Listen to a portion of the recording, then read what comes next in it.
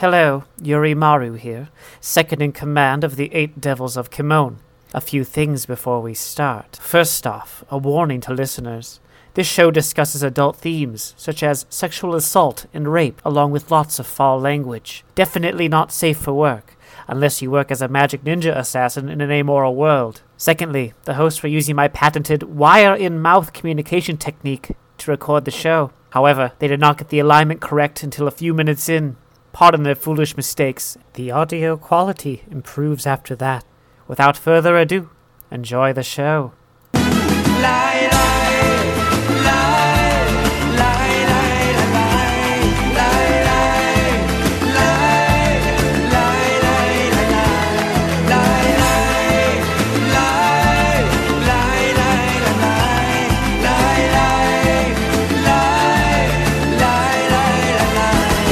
Hey everybody, I'm Eric from the Vertiguys podcast.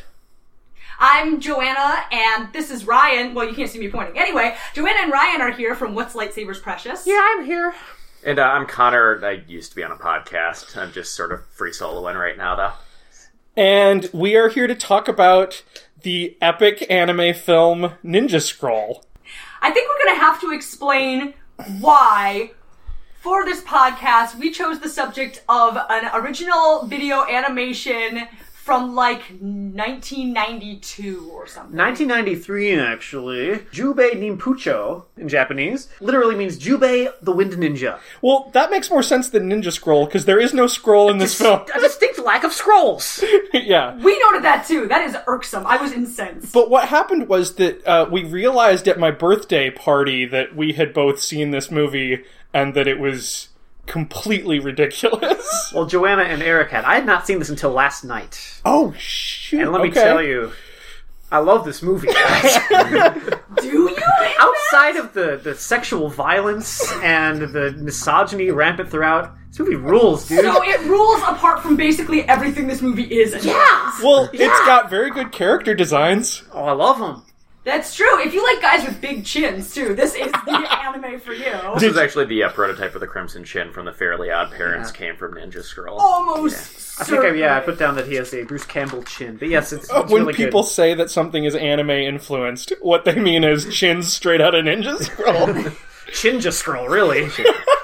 Now, Connor, had you seen this movie prior to this? No, I knew it was part of the holy trinity of anime that came over to the United States, along with Ghost in the Shell and Akira. But I more like that kind of nerdy techno stuff rather than the Edo era Japanese stuff. So I had avoided it until 2 nights ago. I don't think you need to worry so much, because if you're looking for a historically accurate anime on the Oedo period, this ain't it. So now, Ryan, my understanding is that you looked up some background information on this movie. As Connor said, this was one of 3 big ones that came over to the United States in the early to mid 90s, alongside Ghost in the Shell and Akira, that actually had somewhat of an impact in the United States. Yeah, this is directed by Yoshiaki Kawajiri. He's a pretty prolific anime director. He did Cyber City Oedo, one called Wicked City I've never seen, Vampire Hunter D. I've seen that. And the 2007 anime version of Highlander, which came out. I'm sorry? There was a 2007 anime version of Highlander? And the same guy who directed that directed Ninja Scroll. I've said this on my podcast before, but I'm holding out for the Broadway musical of Highlander, which totally needs to be a thing. Only if Lambert's in it, and he has to sing. Well, it's got all the Queen songs, right? All the... from the yeah, one would hope. Give me the prize! It was animated by Madhouse, which is the same studio that did Perfect Blue, Trigun, Death Note, Paprika, Wolf Children, and One Punch Man more recently. So, pretty prestigious studio. I was gonna say, wow, that's a pedigree. I didn't know. Yeah, so the story is actually based on the novelist Futaro Yamada's books. He's a Japanese novelist, and also Western spy fiction. And Jubei's character, the main character of the Ninja Scroll, he's also inspired by an actual historical figure, Yagu Jubei Mitsuyoshi, who's a samurai from the 1600s. Like Connor said, is kind of the holy trinity of movies that came out and got a lot of American fans interested in anime as cartoons for adults, mature themes. the Wachowskis, the guys who made The Matrix. Well, the ladies. The former guys. Yeah. The people who made The Matrix. Right, the folks. They were super influenced by it, and they actually got Yoshiaki Kawajiri to come back and do a segment for The Animatrix. Which segment? I don't have it written down, but yes, they loved him so much they said, "Hey, work on our movie." So I thought that was kind of cool. Anyway, that's some background. I can talk more about the voice acting and some of the other things later on, but Yeah, it should be noted that while I and Ryan watched the English dub of this movie, Eric and Connor actually watched the Japanese, so we can compare notes on the voice acting. subs v dubs. As Eric and I are the only true anime fans in this group of four. That's true. We are complete pretenders. Yeah. So Joanna, I know you have some kind of personal history with Ninja Scroll. Yes, I do. Can you share with the class? Actually, I was very happy to hear that Eric had watched it before, because for years I've been searching for someone to help normalize my trauma surrounding this movie. Actually, the thing is, it wasn't as violent and sexual as I remembered, but I think that's because I've been desensitized in subsequent years. When I was like 11 or 12, my friend Avion and I got my dad to take us to a place called Front Row Video in our hometown. And Front Row Video was not a chain. It was where you would go if you wanted to rent something really weird. Now explain what a video store is. Okay, kids. so me. For you generation so for Zoomers all out you there. children, all you Zoomers out there, so before you had Netflix and Hulu and all the streaming sites, you would actually have to go to a physical building and rent a movie. And before we had DVDs, we had these things called VHS tapes. And these things called VHS tapes sucked, and sometimes your machine would eat them, and the tape would get all tangled up inside, and the quality was super bad. So there you go. That's a brief history of video stores. So I went to Front Row Video, and my friend Avion told me that her older brother had showed her this cool movie called Ninja Scroll. Keep in mind, she was also about 11 or 12 at the time. We convinced my dad to let us rent it, but the guy at the cashier said, sir, are you sure you want to rent this for these children? Because there's a lot of graphic sex and violence in this. And my dad's reaction, because my dad was extremely irresponsible and also an alcoholic, was, oh my gosh, no, it's fine. They love these Japanese cartoons. It's gonna be fine. He did not stick around and watch it with us, by the way, because he was irresponsible. So we watched it alone in my bedroom on a Sunday afternoon, and I cried afterwards. I was very traumatized, and parts of this movie have stuck with me my entire life. So when I found out Eric had watched it, naturally, I wanted to talk about it. Well, and I'm a grown-ass man, and the first time I saw it, I was like, should I be watching this? Is this okay? Do I need to call my parents for permission? Do I need parental guidance? I think we all need guidance of some kind after seeing this. So I think we ought to get into the movie itself. Yeah, I Dive right in. I think we should. So we open with the main character, Jubei, and he's crossing a bridge, and he's apparently coming from a job. And he's eating a rice ball. Yeah, and he pulls this awesome move with a rice ball, because he gets, attacked by two guys who are kind of put out by the job he just did, and he has no place to put his rice ball. So he just, throws it into the air. Yeah. The one guy looks kind of like Vegeta. I noticed. The guy who attacks him. Like the weird skinny guy. He has Vegeta hair. Oh, okay. Yeah. Yes. Yeah. And Jubei suggests that Vegeta eat the rice ball. He does. And then chucks it at him. He does. And that's how we start off. In the Japanese version, he doesn't suggest that he eats it. He asks him to hold it for him, because he has no place to put it. Oh, so that was them punching up the script for the punched it up. Americans. We should mention in the English version, I can put a clip of him in here, but Jubei is the dorkiest sounding dude in the world in English. He sounds like his name is Greg and he's a middle school teacher. All right, gang. They're a poor small clan. You can't swindle 300 pieces of gold for a sword. You're asking too much. You're the fool. He's just like, eat this rice ball. It's me, Jubei. His voice is awful. You wonder what type of people they had available to do voice acting for things like this before it was really famous. And it's like 10 people as far as I can tell. Because you go back to all these old movies, they have the exact same cast, just different, swap them around to different places. I mean, since this podcast is R-rated as opposed to the one we usually do, which is supposed to be PG, supposed to be, I can admit that whenever I watch, especially erotic Japanese animation from the 90s, it's always the exact same 3 people in it, and they objectively suck, and for some reason they kept getting hired. Now, I do have some information about Jubei's actor. His name is Dean Wine. I'm Dean! We're calling out people by name now. He played such prestigious roles as Highway Patrolman #1 in Knight Rider, church member in Dragnet, Swag in Tales of the Gold Monkey, Baller. and Tenko, who's the bad guy from Fushigi Yugi. So Cool. yeah, I mean, he really had a great, illustrious career after doing Ninja Scroll. So, Greg throws a rice ball. Right, so he throws this rice ball up in the air because he has no place to put it, and by the time it comes back down, he has killed the 2 dudes who attacked him, and I guess he didn't kill one of them, but he's dispatched the 2 dudes that attacked him, and he just catches it, and it's totally boss. You can tell he's the coolest guy in the world just from this one scene. You say, this guy rules. But then, like, instead of, like, being like, oh, I'm, not troubled, I'm just going to continue eating my rice ball and walk on like a pimp, he instead is like, uh-oh, thunder, and starts booking it. Looks like a storm is brewing here. I better get moving. He's not afraid to kill a man, but he is afraid of storms. It's really scary. It's gonna melt the rice ball. He had That's true, it's priorities. gonna fall apart. And in the thunderstorm, we get this shot of these like ninja ring wraiths riding through the woods on horses, and they have these sick capes flat behind them. Who are these mysterious individuals? We don't know. All I know is that whoever did the sound effects for this part has never heard the sound of horses, because every time there's horses riding by, it sounds like somebody shaking one of those like Native American rain sticks. Yeah, here, let's get the sound of those real quick. I'll put that in there. Yeah, so there's these guys riding through the night, and they meet some other guys riding through the night, and we don't really know what happens, but somehow a whole village is dead afterwards. Yeah, the village is real messed up. Shimoda is the name of the village, and everybody appears to have died of some kind of plague. One of them, who is Shikachi's daughter, as I wrote down, Good, I'm glad you makes kept her that. way to a neighboring village, and she is seemingly some sort of zombie riddled with the plague. I did write down, though, that her boobs still look great. I'm glad you took notice of that. Everybody's boobs look great. The in plague this. does not affect boobs. It does not affect everything else, but not boobs. And so she accosts 2 very startled villagers Who have really funny voices who in have English. really hilarious voices in English. Oh, guys, I thought we were in a real fix. Well, they're Was about, this unreal? What? they're about to be in a real fix. And the other guy's like, "Oh, you sick or something?"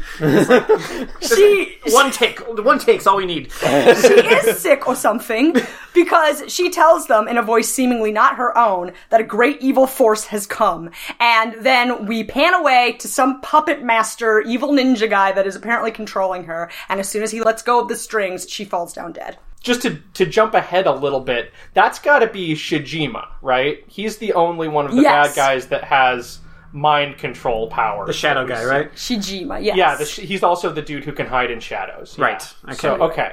There's a lot of names in this. I didn't remember all of them. Actually, as the movie started, I tried to write down all the characters I remember, and what I got was Sword Man, Poison Lady, Tiny Gross Old Man, Business Fuck Man, Giant Rapist, and Snake Vagina.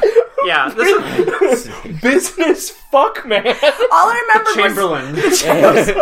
was some old dude conducting business while fucking. That's all I remember. So this movie is a movie that has like 3 protagonists and then 8 separate villains, as well as a bunch of side characters. There's a lot to keep track of for like a 90-minute movie. We'll do our best Yeah. to separate who's who. Anyway, so Oh, and we're about to meet that Chamberlain guy, because in the next scene, he is being told about the dead village. It seems like, is he like peeing? Is that what? I thought he was meditating. Maybe he's peeing while meditating. He's like standing in the garden and his dude doesn't want to come too close. Maybe he is peeing. That's possible. It just seems like anytime he's talking, anytime this guy has a conversation with subordinate, he's got his dick out. Something with his penis. He makes a point of it. Well, they do say that he is the scion of a very small clan, but they never tell us what the clan is called. Maybe it's called the Dicks Out Clan. Everybody has to have their dick out. That sounds reasonable, Joanna. Sounds entirely reasonable. I bet that's the answer. I actually think they're called the Koga Clan. I just remembered that they do have a name. Koga Clan are the ninjas. It's Yes. like they're having a meeting. Hanza and his Burly Boys Club. They all got really wide shoulders. Your shoulders got to be this wide to join. No narrow doorways in this club. And this new ninja shows up. This lady ninja shows up. Kagero. Kagero. And they're like, "No chicks allowed, Kagero. go, like, eat some poison or something. That's her job. She eats poison for the clan. She's the poison taster. For poison the Chamberlain, taster. so he doesn't get poisoned and die. It's pretty cool. She gives herself a dramatic haircut, which people always do in anime and movies, and it always looks good. She gets this cool kind of, like, fashionable mullet thing going on for the rest of the movie. But, like, I don't think that would work in real life, right? Like, if you gave yourself that haircut, you, like, hold your hair back, and you cut it with a sword. I can attest to it that Connor, it did you isn't working do out that? so well. No, I just got a lot of hair now. Oh. You can all see this now as well. Yeah. Thank God podcasts are such Connor, a visual He medium. just pulled out a sword and gave himself a haircut, and it looks great. Yeah. Yeah. So- Not without the benefit of a mirror. We stand corrected. We get kind of the plot of the movie from this scene as well. Right, so Hansa is the Chamberlain's main dude, and he is explaining to all the other ninjas that they need to go investigate this presumably cursed village that got wiped out by a plague and figure out what's going on. And Kagero wants to join in. Right, yeah, and they tell her no girls allowed, and she, like, pulls out a knife, and instead of fucking up any of these dudes, she just fucks up her own hair, and they're like, alright, we can't mess with that. There's nothing we can say to that. All right, well, that's a sound argument. So, okay, so, like, next we've got all the Kogi ninjas just, like, hopping through the woods, which is actually, like, I couldn't decide if I thought it looked stupid or sweet. It looks awesome, dude. What are you talking about? You're Okay. just leaping from branch to branch. It's so cool. Okay. I think that it's probably equal parts stupid and sweet. Like a lot of this movie. That's why I think I like this movie. It's because it's just so dumb, but it takes itself so seriously. And everything about it is so, like, dire and severe. There's, like, very few jokes, but everything's very funny. So the ninja clan or the ninja army is making their way through these woods, but somebody's, like, starts picking them off. But then, like, Yurimaru just, like, electrocutes a dude, which obviously makes a lot of noise. Yeah, because there's nothing more stealth than, like, shooting 1,000,000 volts of electricity into a Yeah. guy and lighting up the whole So forest. there's this guy, Yurimaru. He's this very, like... How would you describe Yurimaru? I mean, he's like the classic ambiguously gay villain, except it's not that ambiguous because they straight up say it. But he has like this line that he'll wrap around people and then electrocute them with his powers. Yeah, it seems like the electricity comes out of his ribcage. Like, they showed his ribcage glowing at one part, like when he zapped all the ninjas. I missed that. Yeah, electric ribcage attack. But Yurimaru is not the biggest problem that these ninjas have got. Oh no! Quite literally, there's a much bigger threat. Because that's when we see Tessai for the first time. Actually, we see his boomerang sword, which just seems to have an intelligence of its own. I called him Frankenstein when he showed up. I don't know what else to call him. Giant rapist is what I called him. Actually, it's Rapenstein's monster. Rapist. Rapenstein was the scientist, not the monster. Excuse me, actually. There's this big, gross, like, rock man with this massive boomerang sword club thing. He's insane. He rips the guy's arms off. And drinks the blood out of the bleeding arms. Yeah, well, but first, I want to point out that before he rips Hansa's arms off, Hansa sees him. He's like the first of the ninja to, like, you know, catch a glimpse of this guy, and he throws like 1 billion shurikens at this dude. He does! He's got a fucking I know. shuriken machine gun. I forgot the word shuriken, and so I wrote Naruto stars, but like, Naruto- it really was Naruto invented so those. many. And he hits the tree really well. You know? Yeah. Just Hansa, can you hit a tree? Sure, I can. Yes. Yes, so Get Hansa it? tries to save Kagero, who has been cornered by Giant Rapist, aka Tessai. But as we stated, he rips Hansa's arms off and drinks the blood. Kagero runs, but Giant Rapist catches her, and then he takes her to a shrine to perform, well... A rape. A rape! So we are now 10 minutes into this movie, and we've got a rape scene. Yeah, he's doing sex crimes in the Shinto shrine here.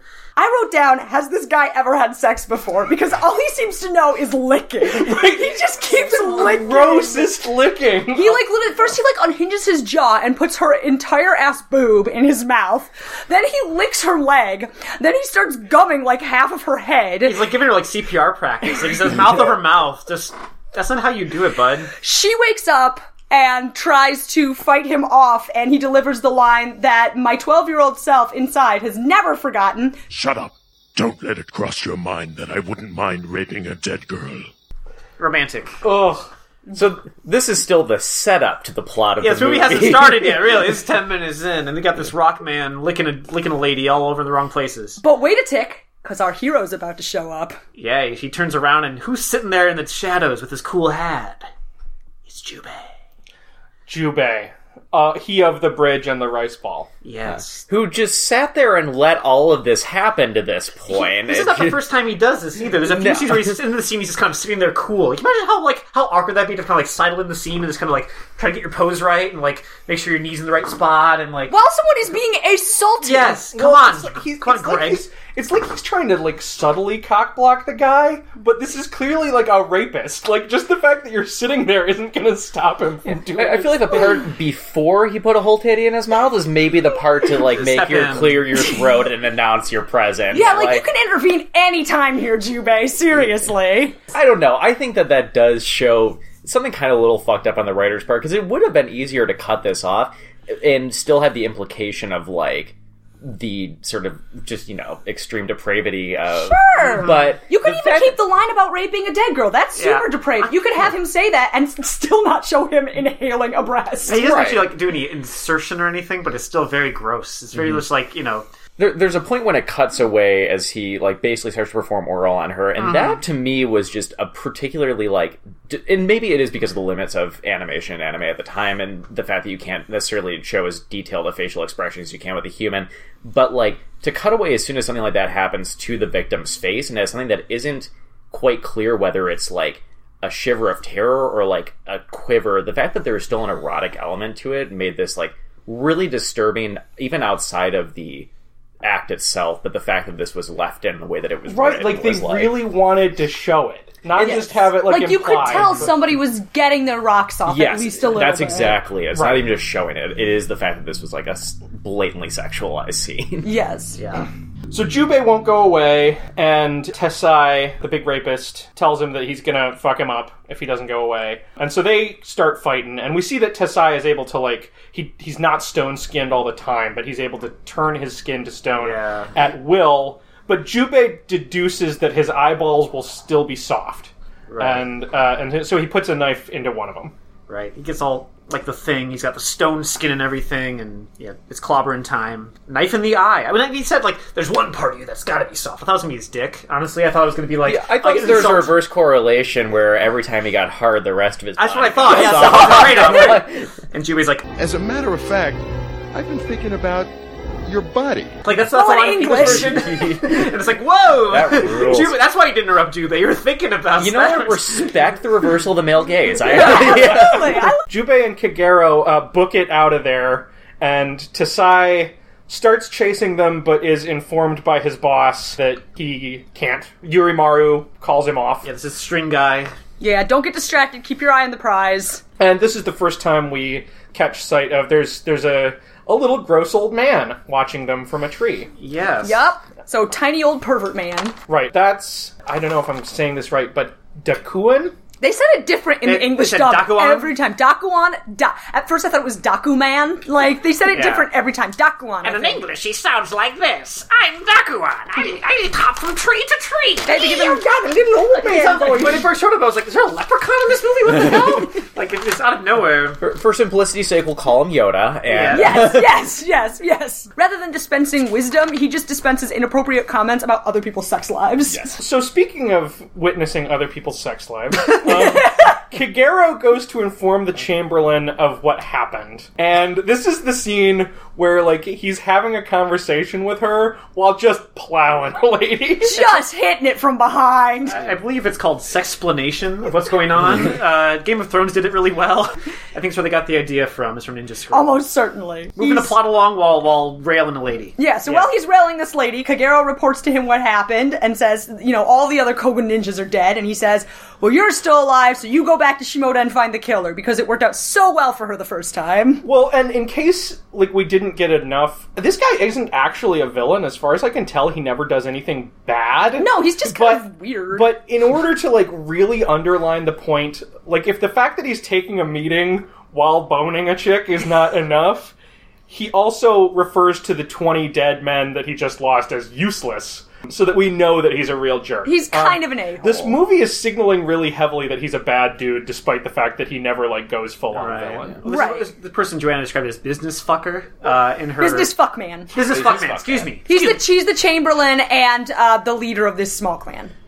that... This also gives credence to the idea that maybe Chamberlain was jerking off by the fountain earlier, and he's only able to talk about things while he's performing some sort of sexual act. Maybe! He has soften explanations. He has to get, like, right to the edge of orgasm, and that's the only time he can talk. Chamberlain, like 3 minutes. Wait. Hold on. Wait. Okay, now let's talk stock options. You said we're committing to a not PG-13 episode, right? We are. So Jubei, going about his life, going about his business, he sees a beautiful horse. That charges at him beautifully. It's beautiful. Animal. And then Tesai, like, straight up just reaches through the wall. Not like one of those paper walls or anything, but like a stone wall, and just, like, pulls him through it. And is like, he's gonna get... Tesai is ready for revenge. Some clobbering time again. I keep thinking about as Ben Grimm, and how much better his voice would be if he talked like Ben Grimm.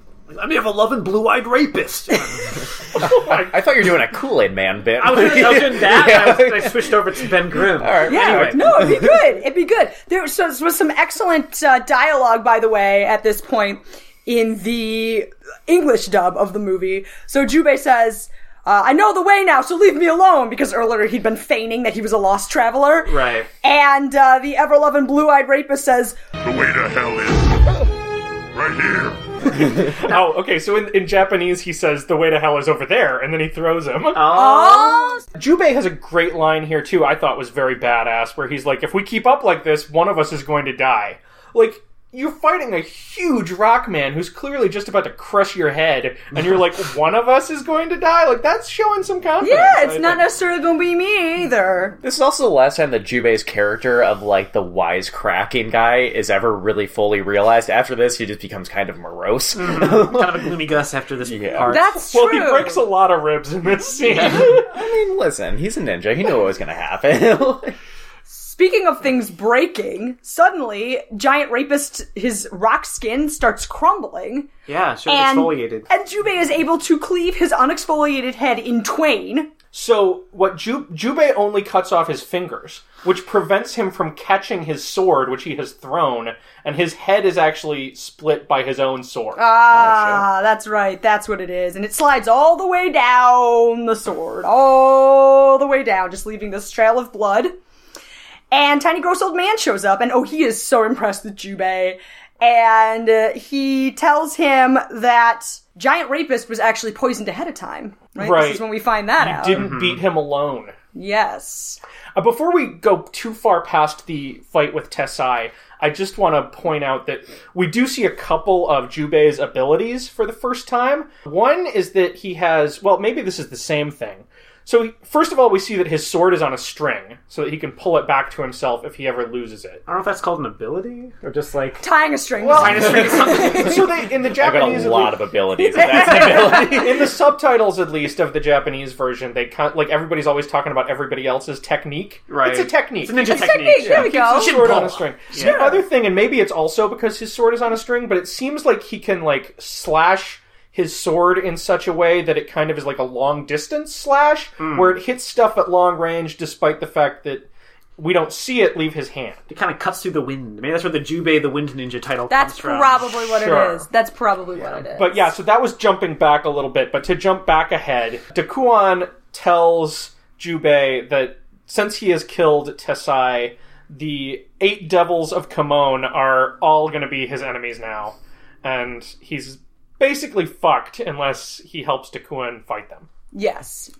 I'll And pay you 100 gold pieces. And Jubei is not interested. Jubei's like, nah, initially. I'm good, thanks. Not interested at all. Tesai was poisoned ahead of time. The reason? Kagero's body is literally poison. Because she's the poison taster. As we will find out later, it's because he aggressively put his mouth on her. Suck tit, get hit. it goes around, comes around, bitch. So in our next scene, we have an interaction between Yurimaru and Genma, who are apparently lovers, but in this scene they only communicate at long distance by putting a string in both of their mouths. And I had a string I was going to bring with me to see how hard it'd be to talk with a string in your mouth. It seems like it'd be really hard. That's kind of holding it like inside their lip. Put your hoodie string in your mouth. Okay. So, like, they have to talk like this, and the string goes between them. And that's kind of like the can on a string technique. Where But it like, makes a robot voice. But it sounds like a robot voice when it gets to the other side. It's really unusual. Oh, do you think maybe... So the robot thing makes me think that maybe it's not supposed to be just like a cool ninja technique where if you... like, this will work for anybody. Yeah. But it's actually like a property of Yurimaru's electricity conducting power. Like a telegram kind of thing. Oh, you might be onto something there. That might be an idea. I didn't even think of that. I was just like, haha, that's dumb. It was dumb, but it was also like, yeah, maybe, you know... That's a long string, though. Can you imagine how like hard it'd be to make sure that thing's maintained and like doesn't get tangled or snapped or anything like that? Because Genma's like far away when they're talking. Well, yeah. If we're just counting on like sound vibrations to move through it, the fact that it's like suspended from trees and stuff, and like Genma's holding it in his fingers would like absorb all those vibrations before they could reach him. But so that I guess that has to be the electricity thing. Cool. But anyway, like this is where we get our first mention of the Shogun of the Dark, who they are apparently working for. We don't find out exactly what it is yet. No, not till the end. But basically, to sum it up, it's some force that is in opposition to the Tokugawa government. And so they're making all these machinations behind the scenes to try and overthrow the Tokugawa government. You know, an actual real-life government that existed in Japan. Which is probably the only historical thing in the entire movie. Yes, there was a thing called the Tokugawa government. So after he hangs up with Genma, we also get a little bit of hint of like the interpersonal drama with Yurimaru here, which is that this other ninja, another one of the devils of Kimon, Zakuru, and she tries to seduce him, and she tells him, like... Your boyfriend Genma is also fucking Benisato, who is another one of the devils who we're about to meet. And so she's kind of like, so you should fuck me, I guess. Yeah, she gives him a lot of information. Your boyfriend is fucking somebody else. Also, your boyfriend's bisexual. I thought you'd want to know that. Also, like, you might as well just shoot me. But he still refuses. Yeah, he, like... And he is a real dick about it. He, like, makes it look like he's about to kiss her, and then he kind of, like, throws her off and is like... You're of no interest to me. And he goes, I have no interest in women. Oh, is that what he says? That's what he says, yeah. Okay. Because, you know, Americans, we need it spelled out. We need it very spelled out. We need it very spelled out. So I actually Why don't you have an interest in women? Yeah, I don't understand. Maybe he lost his dick in a fire. Yeah, I'm a homosexual. You guys are like that. He goes to kiss her and then he literally just puts his hand around her neck and goes, I'm a homosexual. That's my ninja ability. You guys are making fun of the people who like needed this spelled out, but I did not realize that I assumed he was like bisexual also. Until you just told me that in English they spell out that he's Well then Eric, you are the people you're the kind of person they were thinking of when they made it more explicit in the English version. Yeah, I don't know. Yeah, I don't know why I assumed he was bisexual, but respect to you for assuming fluidity. Yeah, that's cool. Progressive Eric is the only progressive person on this podcast. The rest of us are horribly regressive. Disgusting. So we move on to the hot springs scene at this point, which So Jubei has turned down Dakuan's request to join him for 100 pieces of gold, and instead he goes to take a bath. And we see this lady with a shamisen who has a sword inside of it. Which is cool. I always wonder, they always have that in movies with samurais and stuff. It's like, how would the strings work? You open it up, like, but it's like string back together, right? You're not supposed to think about that. Okay, but how can you play it if you pull the neck open and there's a sword inside? Like, I don't know. Maybe the piece on the neck that the strings connect to, maybe that also detaches. Because the neck is the sword, right? It could also be a false head and they're actually just attached to the top of the neck. Okay. Yeah. I always wonder about that. Because, but they show it like the strings. It's like between two frets. She opens it up and there's like the sword. Oh, I don't know. yeah, I have no idea. Yeah, I don't know. That's the only unrealistic thing that happens in this movie, though. Yeah, no. Oh, good. That's where we're getting hung out. Yeah. Because I was starting to worry that this was going to be some kind of kids film. So Jubei's taking a bath in this hot yellow water. That looks like... it's piss, babe. It's pee. It's piss. And she's this hot babe Again, with tattoos. things I did not pick up on. Well, they didn't make that explicit. Yeah. They didn't have, the Jubei's English like, version. wow, I love this bath of piss. It's so warm. Some people like golden showers. He's into golden baths. Urine therapy is a thing. If you go on Facebook, there's all these urine therapy groups of like baby boomers drinking their pee. I actually heard about really this for the weird. first time yesterday because the guy from the Cinema Swirl podcast like retweeted. Oh, really? About it. Yeah. Oh, God. Beautiful. Well, it's a mixed gender Yeah, because there's this lady in pee here, bath. this hot babe with tattoos all over her. and a shamisen sword. So for everyone whose refractory period is now closed after the Chamberlain scene, back at it. Yeah. Here we go. Here comes round 2. Make sure you don't chafe. Use lotion. And And this lady's like, oh, you come here often? And Jubei's like, no, I'm a vagabond. And it's like, can you call yourself a vagabond? I was like, if you need to say it, like, someone else should say I it. don't think you can call yourself a vagabond, right? It's got to be a thing that, like... It's like people who in school who are like, you know, like I'm Chuck now. Everybody calls me Chuck now. Man, Everybody calls me Chuck. Nobody calls me Charlie anymore. No one and calls it's you Chuck, man. You just said that. Like, nobody calls you Chuck. What are you talking about? You're just trying to make Chuck a thing. I'm a vagabond. So this is Benny Sato, and she is covered with snake tattoos, which... So Jubei starts to flirt with her, and then quickly realizes that, like, her snake tattoos are, like, moving.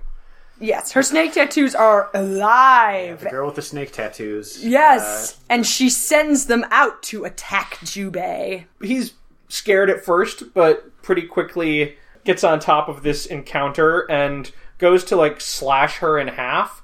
But... Or no, he doesn't. He grabs her arm. He grabs her arm and it's all, like, limp and skinny. She's like, what the heck? And it turns out it's just her shed skin. She done wriggled out of her own body. She's like a real snake. It's crazy. Also, during the course of this fight, a random Naruto star came out and struck Jubei in the shoulder. That was, like... It was weird, because it was like Dakuan was trying to help him, because somehow that seems to distract the snakes from killing him right then. Yes. But, so at first I thought the shuriken hit her. Right. But no, it hit him. It hit Jubei, So add insult to injury. I think what happened is it stuck into him and he got really scared and he pissed into the water, so the poison just sort of immediately transferred and scared the snakes. That's why it's yellow. maybe. We have to find the logic in every scene in this Right, movie. absolutely. It has This to, needs to be it has to make analyzed sense. analyzed analytically. Anyway, yeah. That's the way... I mean, if you're going to analyze something, that's the way to do it. Yeah, do it analytically, for God's sake. So she sheds her skin, and then tiny old pervert man, Dakuan, shows up. Right, so she sheds her skin and fucks right off. Yeah, she's gone. She disappeared. We don't know where she went. So tiny old pervert man shows up. Wow, what do you know about that? He's just, kind of mildly interested. What do you know about that? Is he some sort of, like, snake oil salesman? Yes, what do you know about that, folks? Well, what do you know about that? We got all the snakes out of here, see? Looks like you've been poisoned, my friend. Try my miracle salve. Rub it all over yourself. And then he decides to really strong-arm the negotiations Yes. by poisoning him and saying if he doesn't help, or if Jubei doesn't help Yoda, then he's going to die. Yes. I have the antidote. And then Yes. Jubei's like, well, fine, I'll stab you then. He's like, no, that's not the right shuriken. It's like really goofy. Yes. We also get more discussion of the Shogun of the Dark that he drops in this exposition dump, and we find out that the Shogun of the Dark is affiliated with something called the Toyotomi clan. Yes. Which is in opposition to the Tokugawa shogunate, which is the ruling government of Japan. Yes. And tiny old pervert man is, in fact, a Tokugawa spy. Yeah, so he's part of the he's a government. G-man. I mean, the political stuff, I had to pay attention to make these notes, but the political stuff, if you're not paying attention, it's very easy to miss. It's like, what is going on? Talk about fiefs and retainers and all kinds of government drama. There's a big thing about a secret mine of gold. That's kind of... Oh yeah, they talk about the gold mine at some length. Do they always, in English, call it a mine of gold? Like Neil Young? I mean, that's... I think they did call it that. Like, the secret mine of gold. Wow, okay. Shogun of the Dark wants that secret gold. It's somewhere out there, and they're trying to get it. Yes, the Shogun of the Dark wants the gold from a gold mine that was owned by the Yamashiro clan. After I wrote this down, I wrote, I don't know what the fuck. Alright, so I guess... in the past, Genma, our baddie here, used to be involved with the Yamashiro ninja clan or something. And Jubei and this guy called Shinkuro were friends, and they were forced to kill one another by, I wrote, the king of the gold mine, I guess.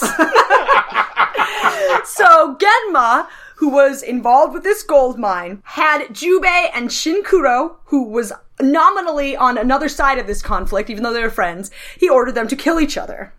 Junbei killed Shinkuro. He killed his friend. He didn't want to. He killed his friend. He didn't want to. He was very upset afterwards. So after that, he tracked down Genma and cut off his head. Right. And so while they're kind of floating down the river on a boat, it is restive for Jubei because he's just like lying there sleeping and seeming to not pay attention while Dakuan kind of reveals that he knows his whole backstory. Mm-hmm. And it really reminded me of Spike Spiegel, the way that he's like lying there sleeping while the other guy's like trying to get him to like care and pay attention. Right.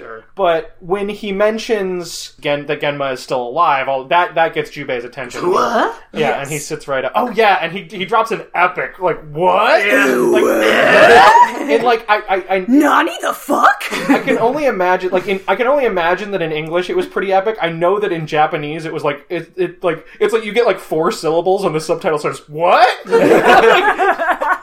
can that all be? I think that she was like, Genma's alive? He's like, I'm quite sure I cut off his head. I'm sure. Positive I did that. Logic would tell me that without a head, he wouldn't survive. He'll never be the head of a major corporation. Fucking middle school teacher Greg Yeah. shit out.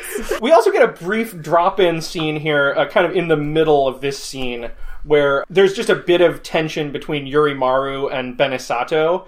Like, Yurimaru now knows that Benisato is fucking his boyfriend. And it's just like a real, like, this scene is only there to telegraph that one of them is going to murder the other one later. Pretty much, yeah. So he tells her off, and right before she leaves, she's like, oh yeah, well, I'm fucking Genma! So the drama continues in this polyamorous relationship. Right. Now, Jubei and Dakuan are, like, separated. Like, they're not in the same spot anymore. Well, because They separate because... there's fog. There's this fog. mist, which Yeah. Dakuan insists that the mist was heaven sent right before it makes him fall down a hill on his ass. I love the way he animates the tumble in this bit. Like, it's like ass over head. Just like, it's, just like, it's amazing. I love And then he gets to the bottom of the hill and he's like, this goddamn mist, even though he just said that it was so awesome. Yeah. So there's like a lot that happens here in rapid succession of us seeing superpowers that we didn't know folks had. Right. Because Dakuan gets attacked by Shijima, who is one of the devils. We saw him before. He was the puppet master controlling that villager. I called him Jafar because I didn't know his name. So Jafar shows up out of a shadow. Dakuan quickly realizes that he's only second rate and hides in a tree, revealing like chameleon powers that we didn't know. Yeah, he had. turns into a branch. Like, homeboy straight up turns into a branch. Looks like Groot. It's amazing. At the same time, we see Benisato. She is talking to Jubei in the guise of a freaky-ass nun. Yeah, this old lady at a shrine is praying, like, well, not a shrine, a temple, and she's like, We're all going to see the Buddha soon. We're all going to die. She has an incredible old lady voice. her in the voice English is so dub. good. I think it's probably the same actress that did Just being like, see, I'm very old. You can tell by the waver in my voice that I'm aged. And she's full of fucking snakes. Oh, yes, she is. And you have that in all capital letters Yes, on your because note. it really alarmed me. Like, her body bursts open, and it's just full of snakes, and Jubei looks up, and the ceiling's got this face made of snakes, and It's Genma's face, it's made of snakes. It's bonkers. But unfortunately, Kagero returns just at this moment and pulls a knife or a short sword of some kind on Benisato. But Benisato has a secret weapon. Vagina snakes. Yes, so you're... But I have that in capital letters. Vagina snake! Another part that I remember very well from when I watched this as a How kid. long was that up in there? Presumably forever. I remember one time I was told by, a lady doctor, a gynecologist. You asked her about this movie and said, I asked her about this movie. I was like, how long could you keep snake up Check there? for snakes. Yeah. She was snakes like, in my vagina? I don't know if you guys could know happen to this. you. I don't know if you guys know this, but going to see the gynecologist can be a very awkward experience. So sometimes they'll try and keep up a conversation with you to, like, distract you and make it less awkward. And so she's like, yeah, one time this sex worker came in here and we found like $200 up in her vagina that she forgot was there. And she hid it up there because she was, trying to hide it from her pimp. And so, we just kind of like disinfected it a little bit, put it back in the plastic bag, and then she stuck it back up there. And you're like, what are you going to do? Tales of womanhood. Wow. So, not to give the listeners too much of a peek behind the curtain, but the conversation at my birthday, the vagina snakes were like a major topic. We definitely pulled up images of it on Google and showed it to everyone at the table, and the overall reaction was just like, wow, that's I something. think this is how we sucked Connor into this. I would not recommend turning safe search off if you're going to look up vagina snakes. No. No. A million fetishes were born the day this movie came out. Yes, so the snake comes slithering out of Benisato's vagina, and it bites Kagero on the thigh, and at least in the English version, Benisato helpfully informs us her sting is the most deadly, which bothers me for two reasons. First of all, why is a snake in your vagina the most deadly? But second of all, it's not stinging, it's biting. What are you talking about? There's a difference. She's actually, I think, a little more cool in the Japanese, because at least what the subtitles tell me that she's saying is, haha, you'll be dead soon. Oh, well, that's much better. So understated and just like... Yeah, lol!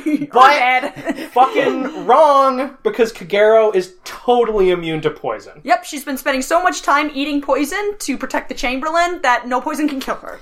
It's really upsetting how calm she is, too. Like, I wish it would have just been a moment where the music cuts out and she sort of goes, is that a pussy snake? It's like, yeah, it's really dangerous. Are you fucking kidding me? No, it's like, Kagero really kind of seems like she's been here before. She's like, the old bad snake. Way too used to that.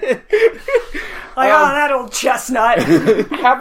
Having failed twice to kill Jubei, Benesato is immediately executed for her incompetence by Yurimaru using a method that doesn't really make a ton of sense. Well, there's a wire on her neck the whole time. Right. The whole time she's been here. Yeah, apparently he slipped a wire on her, and even though she's like miles and miles away from him now, the wire has never run out of length or been broken or cut. Tangled, or someone tripped over it, anything like that. Right, and he electrocutes her, and she is killed. And obviously, like, one of the main reasons for this is because of the romantic rivalry between the two of them. Yes, absolutely. So he wins. He does. In terms of fighting for your man, he wins, I mean, by default. Yeah. Because now she's dead, so... Yeah, I mean, not to spoil anything, but Genma is going to be super blasé about it later when Yurimaru gets killed, and maybe that's because Yurimaru killed his other lover. Maybe so. Or maybe Genma just isn't a very good boyfriend. That's all. Also, but they talk on the medieval phone every night. That's true. Can you imagine, like Gemma just, like, lying down, like, on her stomach on the couch, like, so what you up to? What you thinking kicking about? back in the air. Yeah, exactly. Twirling it around his finger. So, that's, so that's sad. So as soon as the danger has apparently passed, Jubei decides that he's going to give Kagero a bit of a licking, and she's like... No licking, dude. Just stop. This is a no licking zone. He has a really good line in English. He's like, Stupid! I was going to suck the poison out! Because she got bit on the leg by the vag snake, he wanted to try and suck the poison out of her leg, which I actually have heard does not work, and especially would not work, like, 20 minutes after the fact. She's moving around and running around and stuff. It's put into her veins already, but she's gone. Yeah, well, I think that in a sort of, like, adventure movie sense, there's some logic to what he's doing. In a pulpy sort of heightened reality sense, for sure. Right. But she informs him that in addition to licking being prohibited, team-ups are also prohibited. First, I think Jubei asks if they can team up, and she's like, nah. And then Dakuan shows up and asks if they can team up, and she's like, nah. But Dakuan says that he has information that she needs, and so she reluctantly agrees to go along. And as she walks away, Dakuan scopes her booty. He does. And informs Jubei that anyone who makes love to her dies. So you see, she's perfect in this amoral world. Really good lines. I like that. Okay, if you say so. Yeah. That ass! The version that I saw was Hellish World, which is a line that stuck with me just because, like, I thought about it throughout the movie, and it's like, yeah, this world they live in is really It is hellish. Kind of what we live in. Oh, damn. President Cheeto. You brought it way the fuck back. You know what we need in the White House? A woman who kills any man who sleeps with her. She'd be perfect in the same moral world. Yeah. Snake Pussy 2020. Exactly. Next, there's a river, and it passes through or near the dead village, which makes no sense, because we're going to find out that they poisoned all the water, which would mean that they poisoned the river, if that were true. But anyway, I don't want to... You keep saying they poisoned the wells, though. I don't know why you need wells if you had running water in a river, but whatever. Well, that's what I'm saying. Like, if they poisoned the wells, then they poisoned the groundwater, and that would poison the river, which would, like, poison the whole country. Yes, not just Shimoda Village. I'm not going to stress about the water table in made-up Japan. No! I will. You should not stress about that, because the very next thing that happens is fucking evil bees. I want to go back a little bit, because we actually get this kind of dope part where the way that they're traveling is by floating down the river, hiding in a log, which I thought was really sweet and ninja-ish. But Yurimaru totally knows they're there anyway, and like drops one of his wires into the water and tries to electrocute them, and instead he just electrocutes a assload of That's fish. right. That's the fish genocide. Yep. We get another little moment of tension here between Yurimaru and another character. This time it's Zakuro, and once again, this scene only exists to let us know that one of these people is going to murder the other one later. More drama on their end. Yurimaru's kind of a drama magnet, actually. He's also kind of a murderer. He's also... Well, I guess they're all. They kind of aren't they all? I mean, they're all kind of murderers, but... Yeah, everybody in this movie is pretty murderous. Don't start drama while you're at it, though. Murder is bad enough already. He's probably the kind of guy, like, on his dating profile, who's like, no drama, please. I'm tired of that. He's the one starting it everywhere. Yeah, still looking for someone who can handle me. No mind games. God. He's like, his headline is literally just like, I'm a beautiful mess, or something like that. Here's a picture of me with hundreds of fish that I killed. No, he's got the picture where he's holding up hundreds of dead fish, and then like the very next one after that, puppy filter.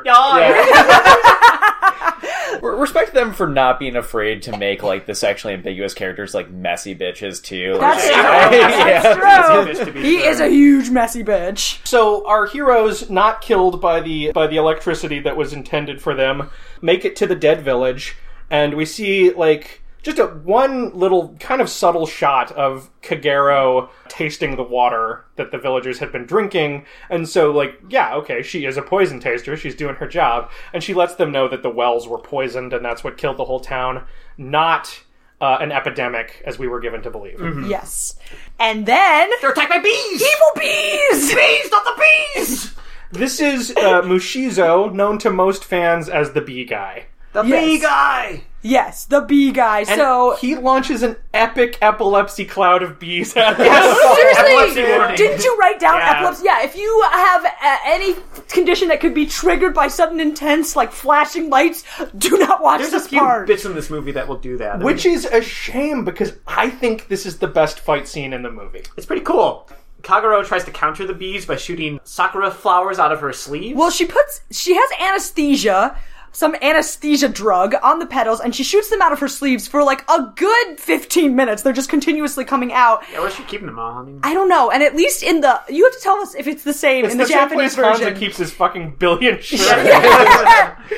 In the dub, it is said that when these petals contact the bees fall asleep. Now, I am not an anesthesiologist, but a bee is small. To get just the right dose to make a bee fall asleep and not die, she really calculated the shit out of that. I like that they're environmentally considerate too. They don't want to kill the bees. They just want to put them to sleep for a little bit.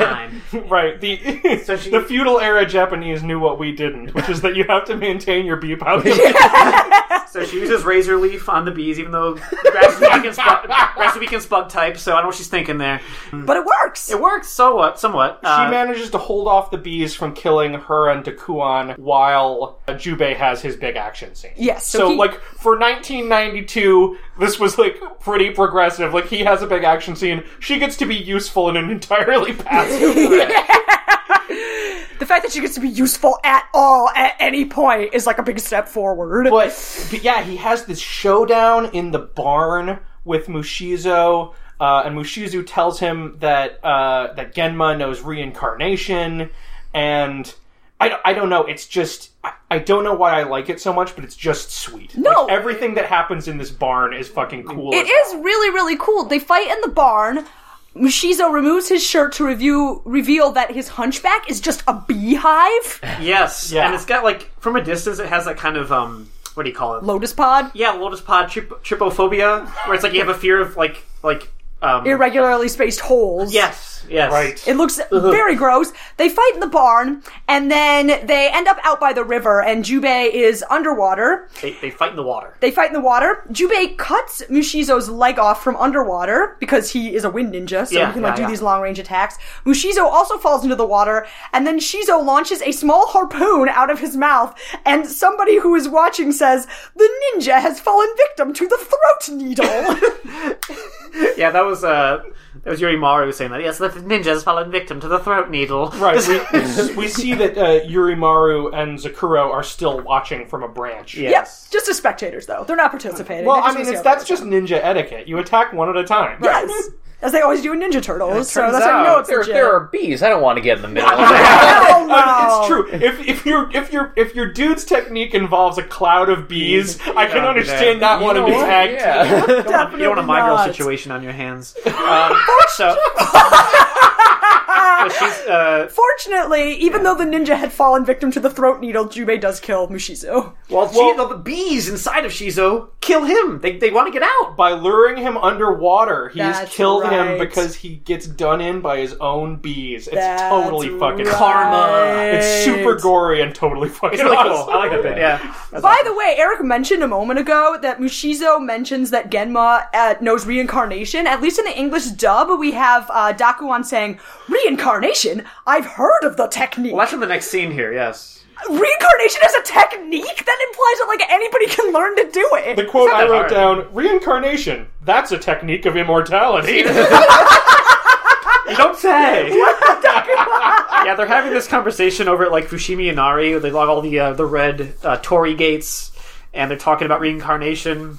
And So I don't know any of those words that you just Well, it's a said. place in Kyoto in Japan. It's just like there's rows and rows of these red gates. The red sort of like Oh, so like when we see this we're supposed to like recognize this as an actual landmark. I think you could. I mean, because it shows the fox It's in statues Kyoto. and stuff. Yeah, I I figured think it is. it's supposed to be Fushimi Inari or a place very similar to it. It's actually very cool because like it's like adopt a highway, but it's like adopt a gate. So like different organizations will like maintain each of the gates, and you can always tell when an organization is like not doing too well because their gate will look like shit. Like it's it's all not peeling, painted and yeah. stuff like that. It's like hundreds of these red gates through the forest. It's really cool. I figure that's where they're supposed to be. But yeah, they're talking about reincarnation. We get another... sorry, what was I going to say there? Jubei... No, so you guys can say something. Well, Jubei and Everyone knows- Kagero have a little spat. Well, so first Dakuan just pieces the fuck out. Oh, yeah, he's gone. He's like, I don't think this team is working out too well. Y'all are a bunch of screw-ups, and he just leaves. And Sorry about the poison. Yeah. Yeah, he does not cure Jubei before he leaves, incidentally. Can I have a chance? Can I get some notes? No, sorry. Bye. you're fired. No more health insurance. Goodbye. Yes. So Jubei and Kagero have a little spat. You know, they're both on tenterhooks right now. They're really, really stressed. And Jubei reveals during the course of this fight that he has been poisoned by Dakuan. And Kagero seems upset about this. Yeah, and she says, well, I'm only following you because I owe you a debt. And he says, well, I'm only following that guy because I need the antidote to the poison. Yeah, they're not really held together by, like, the bonds of patriotic brotherhood. So Definitely not. But as they're having their spat, who do they see walking around but Hansa, i.e. the guy who got his arms ripped off by giant rapist earlier. Right. And they go up to this cliff. Jubei decides that he needs like a good view of the whole area, so they go to the top of this cliff. And that doesn't really come back. I think they just needed to be at the top of a cliff for like the fight choreography. Dramatic scene, yes. Yes. But Hansa's walking around. His mouth has been sewn shut. His eyes are plucked out or something. Yeah, it's real fucked pretty up. gross. It's gross. Also, his arms are off, obviously. They did not grow back. And in the distance, I we mean, see look, this- you can't rule it out. Yeah, well, that's true. And when reincarnation is like a technique, then It's a technique of anything can happen. immortality. It's a technique of immortality. Yes. This is see this other figure wearing a wide brimmed hat and like with a cape on. Who is this? Like with a chicken? With like a chicken? Yeah. For some reason? Yeah. Um, It's that Scar lady from earlier, the one that was dishing on Yurimaru. Zakuro. Zakuro. Yes. Yeah, and so she starts doing her thing, which I found out later her thing is gunpowder, but I thought it was more bees. I thought it was bugs She too. has this black powder out, and we're like, ooh, more bees. I was like, oh, these bugs are Seems kinda explosive. redundant. These I mean- bugs pack a punch. But yeah, because she could make an explosion happen. Yes, she explodes Hansa. Hansa is a bomb. Yes. turns out. So she explodes him with the intention of killing Jubei and Kagero, who have run up to Hansa to check if he's okay, which he's obviously not. But Jubei notices what's going to happen just a second before it does, throws the two of them off the cliff, and uses his sword string to save their lives. Yes. Now, at this point, Zakuro in the English dub gives us a very good line. His flesh is ripped to shreds and grilled well done. Such a succulent smell of success. Ha ha! That's exactly how it sounds. It's really good voice acting. Yeah. In English. That's awesome. Yeah, we always try to watch the dubs of old OVAs because they're always amazingly Well, good. I wanted to watch the dub because I'm lazy. Oh, yeah. Too much reading, you know? When I watch an anime, I don't want to read none. I just want to hear that language I know already. But, yeah, so they're hanging off the cliff. They slowly pull themselves up. There's a ton of sexual tension. Yeah, the implication for a few scenes now has been that Kagero is falling for Jubei. Mm-hmm. Presumably him falling for her too, although he's like just about as sexless as a man can get, at least in the English dub, so... Well, he's like doing it Han Solo style, right? Like, yeah. He's like, I know. Yeah, I love you, I know. Whatever. So they get off the cliff, and immediately this blind dude shows up.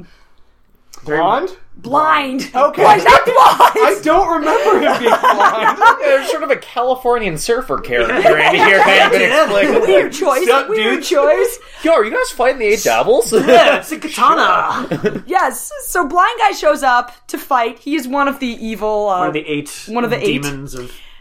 Yeah, and even though he's blind, he's like hella good at everything. He's basically Daredevil. Yes. They have a sword fight in we the get bamboo grove. the classic blind ninja running through the bamboo thicket sort of thing, and I don't know if that's classic because of this movie or if the trope already existed. If you watch old like Shambara movies, like Kurosawa movies and stuff, they like that kind of era. They always have like fights in bamboo because it was cheap and an easy set to make. But are those dudes like blind? Because the blind person running, I feel like I've seen it other places. You've probably seen it in what's his head? Blind Swordsman, Zatoichi. That's probably where it is. It's probably from Zatoichi. Zatoichi has at least one scene in a bamboo grove, so... Yes. So what happens here is kind of intricate, and I think that we should take the trouble to explain it. Oh, please do, because I did not catch it. So, first of all, he's like super attuned to sound, like just very Matt Murdock, and he says, if you want to kill me, don't make a sound. And Jubei says, that's impossible, but maybe I can turn your skill to my advantage. And so he like starts chopping shit down to make a lot of racket so that he'll be harder to track. It doesn't seem to do a lot of good, and Majaro clearly has the upper hand in this fight, and he starts using Jubei's sight against him by like reflecting sunlight into his eyes with his sword, which makes no sense because being blind, Majaro would not be able to pick up the lines. Right. He wouldn't be able to see the sunlight line. I guess he can feel the warmth or something. He's so super sensitive It could be everything. cloudy for all he knows. Perhaps. That's true. He's just holding it up for no reason. He's like, no, it's not working on you? No? Damn. But Kagero jumps in, and she's helping Jubei out, and even though he knows that she's there, Majuro kind of loses track of her, and what happens is that she blocks his strike against Jubei at the same moment that Jubei strikes him, and so it seems to Majuro that two things happened simultaneously. That Jubei did two sword moves simultaneously, so he says that it's impossible, and he dies. Yes. Kind of abrupt ending to the fight, but... That was a much better explanation. I just wrote down Jubei does some fancy shit and kills him. Well, with Kagero's help. Yes. They then, Jubei and Kagero have a conversation in the bamboo thicket about her sex life. So Jubei asks her, is it true you'll kill whatever man sleeps with you? And in the dub she says, you'll know if you sleep with me. And then he says... This is my opening line a lot of the time. Yes, you'll know if you sleep with me. Wink, wink. He then says, is your heart filled with poison as well? And she says, how dare you? So, asking about her sex life, okay. Yeah. Asking about her poison heart, not okay. He goes, I hate those who think so little of their own worth. You don't know you're beautiful. God, gross. Yes. She's insecure, don't know what for. Jubei basically says, like, bitch, if you can't love yourself, how the hell are you gonna love someone else? First they find this shipwreck, and they deduce that well, actually, their deductive skills are not on point, because they already know that there's a secret gold mine that is at the center of this whole affair, but they don't quite get to, like, the conclusion that the gold is what's going on. They just are like, this ship must have been carrying something, and that must be what the bad guys want. Yes, it's very vague. I was like very, very confused, to be honest. I think it wants the audience to deduce more than the characters can, but I was like drunk as shit by that point, so I'm not gonna deduce anything. Seriously. So Kagero passes out. It seems like maybe she's been poisoned, like maybe her poison absorbing skills have finally run their course. But we're told later that it's just exhaustion, and the idea that her poison absorbing skills have run their course never comes back. So, okay, I guess it was just exhaustion. Alright, sure, fine. Yeah, well, Jubei, when she wakes up, Jubei tells her she's just too stressed. Like, And she's eating the tomato like an apple. Yes! Oh, that is upsetting. I wrote that down too. That is Messy that really would be. upsetting. He tosses. I think we're meant to think that he tosses her an apple, but it totally looks like a tomato. It's a tomato, man! So we get a little scene here in between where we go back to the Chamberlain. Kagero's boss is just totally unconcerned. He's like, she's continuing the investigation. We're a tiny-ass clan. The only way we can survive is by acting with caution. And this is just sort of setting up the foreshadowing that if she calls for reinforcements, she might not get it. There's a scary horse. Well, the horse is dead, correct? That's why it's scary, because they think it's a plague horse. So they come up on the beach again, but this time there is a boat where evil ninjas are taking a bunch of the stolen cargo that they presumably got off of the shipwrecked ship, and they are moving it onto this really grand-looking ocean vessel, and apparently these are the Mochizuki clan? Mm-hmm. Is that correct? And they cleared out the town with the scary horse. They put a dead horse in town, and everyone's like, oh god! Everyone thought it was plague, and all the villagers ran away, so the town is now abandoned. Yes. So the image of the horse is one of the few moments where I thought they really tapped into, like, the still image artistry that you can do with anime in a really powerful way. Just because, like, I thought, obviously it's an early anime film, so the action sequences aren't going to be as impressive as something that you're going to watch nowadays, but I also felt like a lot of the artistry was kind of, like, devoid of emotion. A lot of it was just set up to let characters have a dialogue, but something about just, like, this little bit of stillness before we enter, like, just the insanity of all the violence in the third act of just, like, seeing this horse there and remembering that, like, oh shit, yeah, like, an entire village of people died, and this is, like, probably really fucking with the heads of every other person who's around here. It was, like, a nice little, like, emotional sort of coda before just Super Ninja Fight happens. Yes.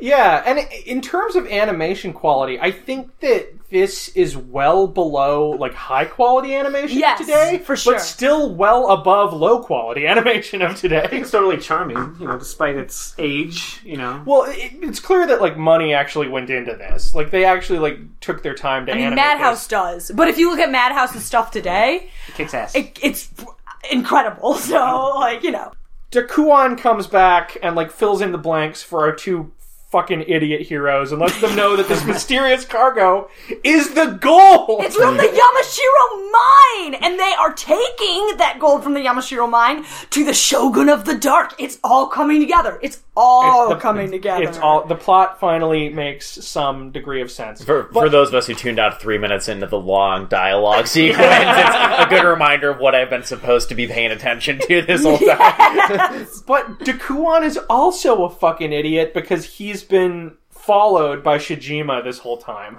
Shijima's the shadow dude. The puppet master guy. Right. First, Kagero blows a bird whistle. This is before Shijima shows up. We're informed that it's a Koga ninja bird. Yes, it is a ninja bird. It is a bird that is trained in the ways of the Koga ninja. She blows a bird whistle, and she explains that the ninja bird is going to tell the Chamberlain that the Mochizuki clan is shipping out a bunch of gold. However, later we find out that she has tied a message to it, a handwritten message, but we do not see that at first. No, we do see it because she tosses it into the air and the hawk catches Oh my god, I completely missed it. I was like, so this bird is trained not only to, like, respond to a whistle, but to be able to deliver an entire dialogue about clans. He learned to write. The bird knows calligraphy. I was like, what kind of whistle? Like, how specific is this whistle? You know what I figured out just now? That thing that he catches? Yeah. That's the ninja scroll. That is the only scroll in the movie. Yes. I do like the idea of an outtake where it's just Norm Macdonald voicing the bird and just, like, delivering this message. Yes! There's a dead horse. So Kagero says she's going to call for reinforcements and it's going to be great. And Dakuan is like, well, you come from a tiny clan, reinforcements might not come. So it's just once again, like, giving us foreshadowing of, like, as I mentioned, we already got one foreshadowing of this, that reinforcements might not be on their way. Yes. Dakuro also teases Kagero about having a crush on Jubei, and then he reveals to Kagero, that the antidote to curing Jubei's poison is fucking. So right. her body is the antidote. You killed another one of my pickup lines. Yes. She says, "Tell me how to save him," and Dakuan whispers something in her ear. We don't find out what it is yet, but He spoiled it, Joanna. Did I? I'm sorry. I Yeah. thought they just straight up We said can it. get to it later. Okay. yeah, we don't hear it when Dakuan tells Kagero what it is. We hear it when. Oh, I think I just already knew it, so I just inserted that in my mind. Jubei storms off, and Dakuan's like, "When you fight a devil, you become a devil yourself, you stupid boy!" Right. When you fight monsters, you become one yourself, or you can't win. That's that. Basically. Basically what's in English too. Yeah. Okay. They have this whole scheme where Jubei takes off after Shijima, but Shijima uses a dead dog as a diversion and doubles back, and so Kagero is left unprotected and is kidnapped. I mean, she's a useless woman, so, she gets snatched. Just snatched up by Shijima. A lot of lady snatchers in this movie. Yes, so Jubei has to go rescue her. And he's another rapey one. This Kagero is can't catch a break, dude. Weird. So he ties her up in the ship, but he ties her standing up, so she's suspended standing up, but one of her legs is tied up so it's 90 degrees, just swung up in the air, and for no reason, absolutely no reason, he sticks his fingers into her vagina. No reason whatsoever. He's probably checking for snakes. And she goes... If there's one thing I've learned, Fool me once, shame on you. Fool me twice. I know bitches. They have snakes in their vaginas. And she makes a very pornographic sound, too. We're joking about it, but it's so creepy and unnecessary. There's just no justification. He lasciviously licks his fingers and then sticks them up there, and like Connor was saying earlier, it's the movie feels like it needs to get 3 good nuts out of the pervert that are watching it. So every so often we just need a totally unnecessary and exploitative sex scene. Yes. So that happens. Wouldn't he be poisoned by licking his fingers? It's entirely possible he does not live long enough for us to find out. You don't find out. Yeah. Yes. We come to the big fight between Jubei and Shijima. There's actually an awesome red background. It's very atmospheric. He is using his mind control on Kagero. So she's also attacking Jubei. So she's but the whole thing comes to a kind of anticlimactic end because even though Shijima has disappeared into the shadows, seemingly dematerialized, Jubei just stabs the shadow and he dies. And it's oh no! My only weakness! Actually getting stabbed! How did you know? How did you know where I went? This reincarnation of Peter Pan's really bleak. Yeah, so fortunately, as soon as he kills Jafar, Kagero snaps out of the funk that she is in. Then we cut to Genma, our first time that we really see Genma. Well, we see his chin. We certainly see his chin. There's no missing that. We also see his neck. There's a scar all the way around his neck. So sure enough, his head was off, and sure enough, it got reattached. His head got all the way fucking lopped off. Yep, and it is he's back. and at this point, it seems like they're not in the same place, but he shouts, Jubei! And Jubei shouts, Genma! They just knew. And that's how you know a battle's about to be down. Right. They are beefing. Beefing over turf. It's a telegraph that more just feels like being shocked. This isn't so much a nut scene because nothing really happens, but it's a requiem to a nut. A requiem to a nut. We do, yes. So we get this. I guess it's supposed to be kind of sweet. I don't know. It's just kind of sad to me. But Kagero has been told by Dakuan that she has to fuck Jubei to counteract the poison. Kill poison with poison. Yes. So when she and Jubei are alone, she disrobes and walks up to him and, at least in English, says, "You must take me now." Jubei hugs her. Then he walks away. Kagero feels dumb as shit. And she yells after him, "You'll die unless you take me," which is definitely my seduction technique. So he refuses to sleep with her because he respects her too much? I don't know. He's a gentleman. There's a sort of chivalry here, but the gender politics are just all fucked up. Yeah, there's such a mess. She's also almost in tears when she's telling him this, and it doesn't, it definitely feels uncomfortable. There's this implication that because of probably her condition or perhaps things in her past outside of this scene with the rapey monster in the past, there's something very sexually unhealthy about this. And it doesn't feel, despite the fact that there's been an established attraction that was, at least expressed 20 minutes earlier, something about this feels deeply unsettling and uncomfortable to watch, even though it you wouldn't expect from the way that the rest of the movie is panned out that this would be something that she isn't into. Yeah. Well, I think that there's definitely a lot going on with their feelings towards each other and just the general kind of stereotypical nature of the way that their relationship has been drawn. Yeah. But I think that to me, it feels like the movie not understanding consent, right? Oh, yeah. Oh, yeah. Because, she's been, sexually violated over and over by the bad guys. And so, as the hero, Jubei is no. But it's just not the same situation when she's asking you to. Yeah. Yeah, right. Part of me is well, maybe he's saying no because he knows she's just been sexually traumatized, and so, she's not in a great place to, consent to sex or something. But I feel like that's far too modern a thought for, there's somebody also something a to little have reductive about that line of thinking Yeah, as well. right. Well, Dakuan tried. He's a great wingman. But, He did try.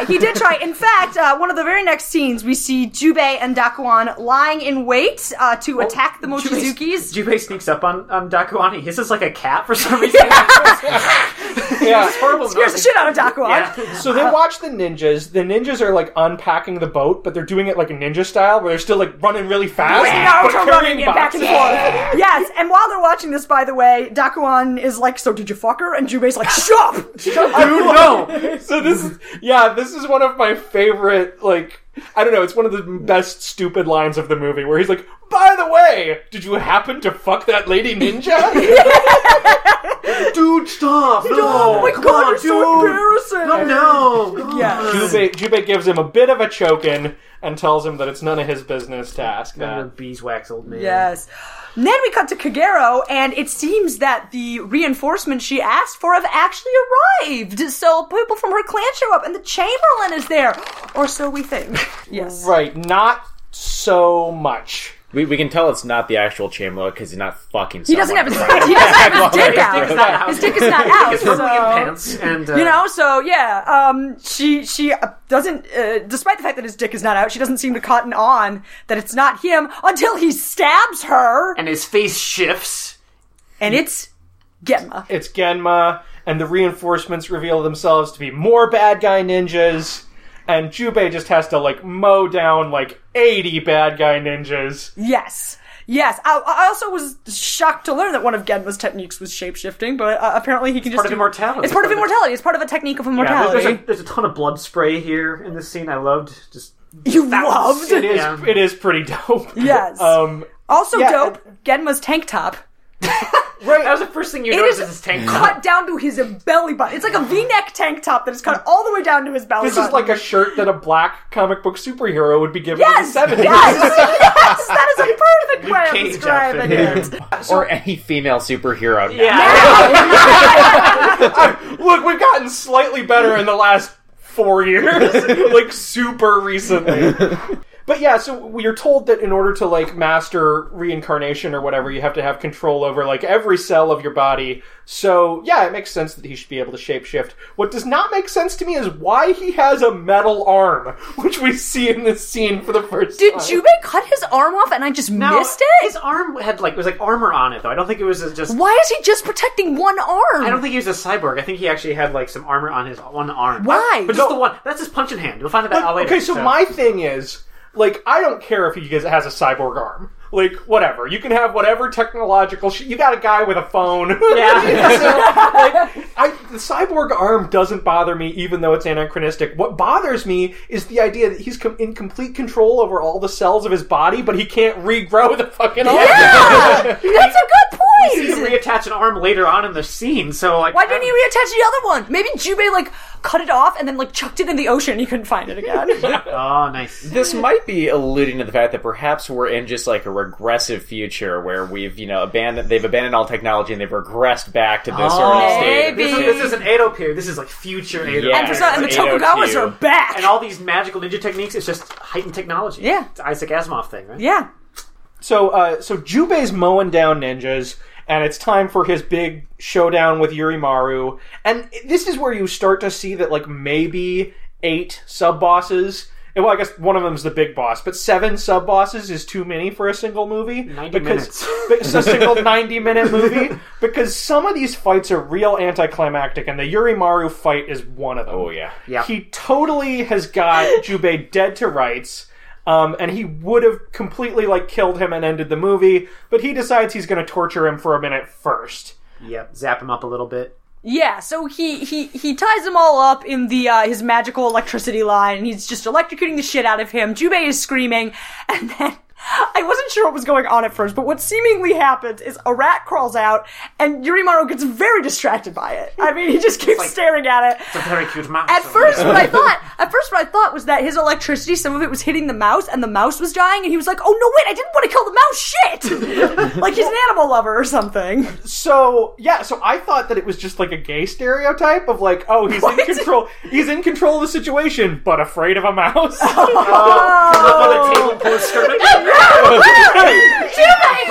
It turns out that what's actually going on is that he is noticing that the mouse is full of gunpowder. It's one of Zakuro's, like, possessed gunpowder zombies. And apparently that tiny little mouse has enough gunpowder to totally kill Yurimaru dead. I mean, blows the windows open. The shit, just exploded.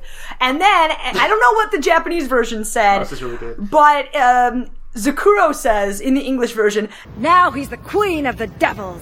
And she, like, emphasizes the word queen. Yes! Wow. Queen! Yes, slay!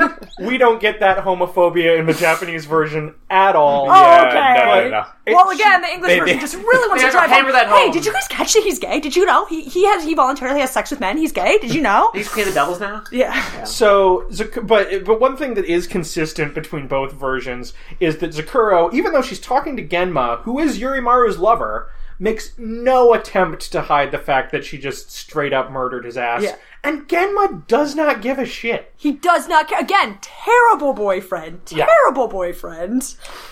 So, Kagero is mortally wounded from being stabbed in the back by the fake Chamberlain, and we get one last extremely problematic scene. I hate this part so much, you guys. I hate this. I really hate it. So do you want to tell him what happens? Yeah. So to sum up, as she's dying, she expresses how thankful she is to have met Jubei because, quote, "You're the only one who treated me as a woman and not a ninja warrior." She just wanted to feel like a woman, you guys. Won't anybody let her feel like damn, I feel like a woman. Like, why wouldn't anybody let her have that moment?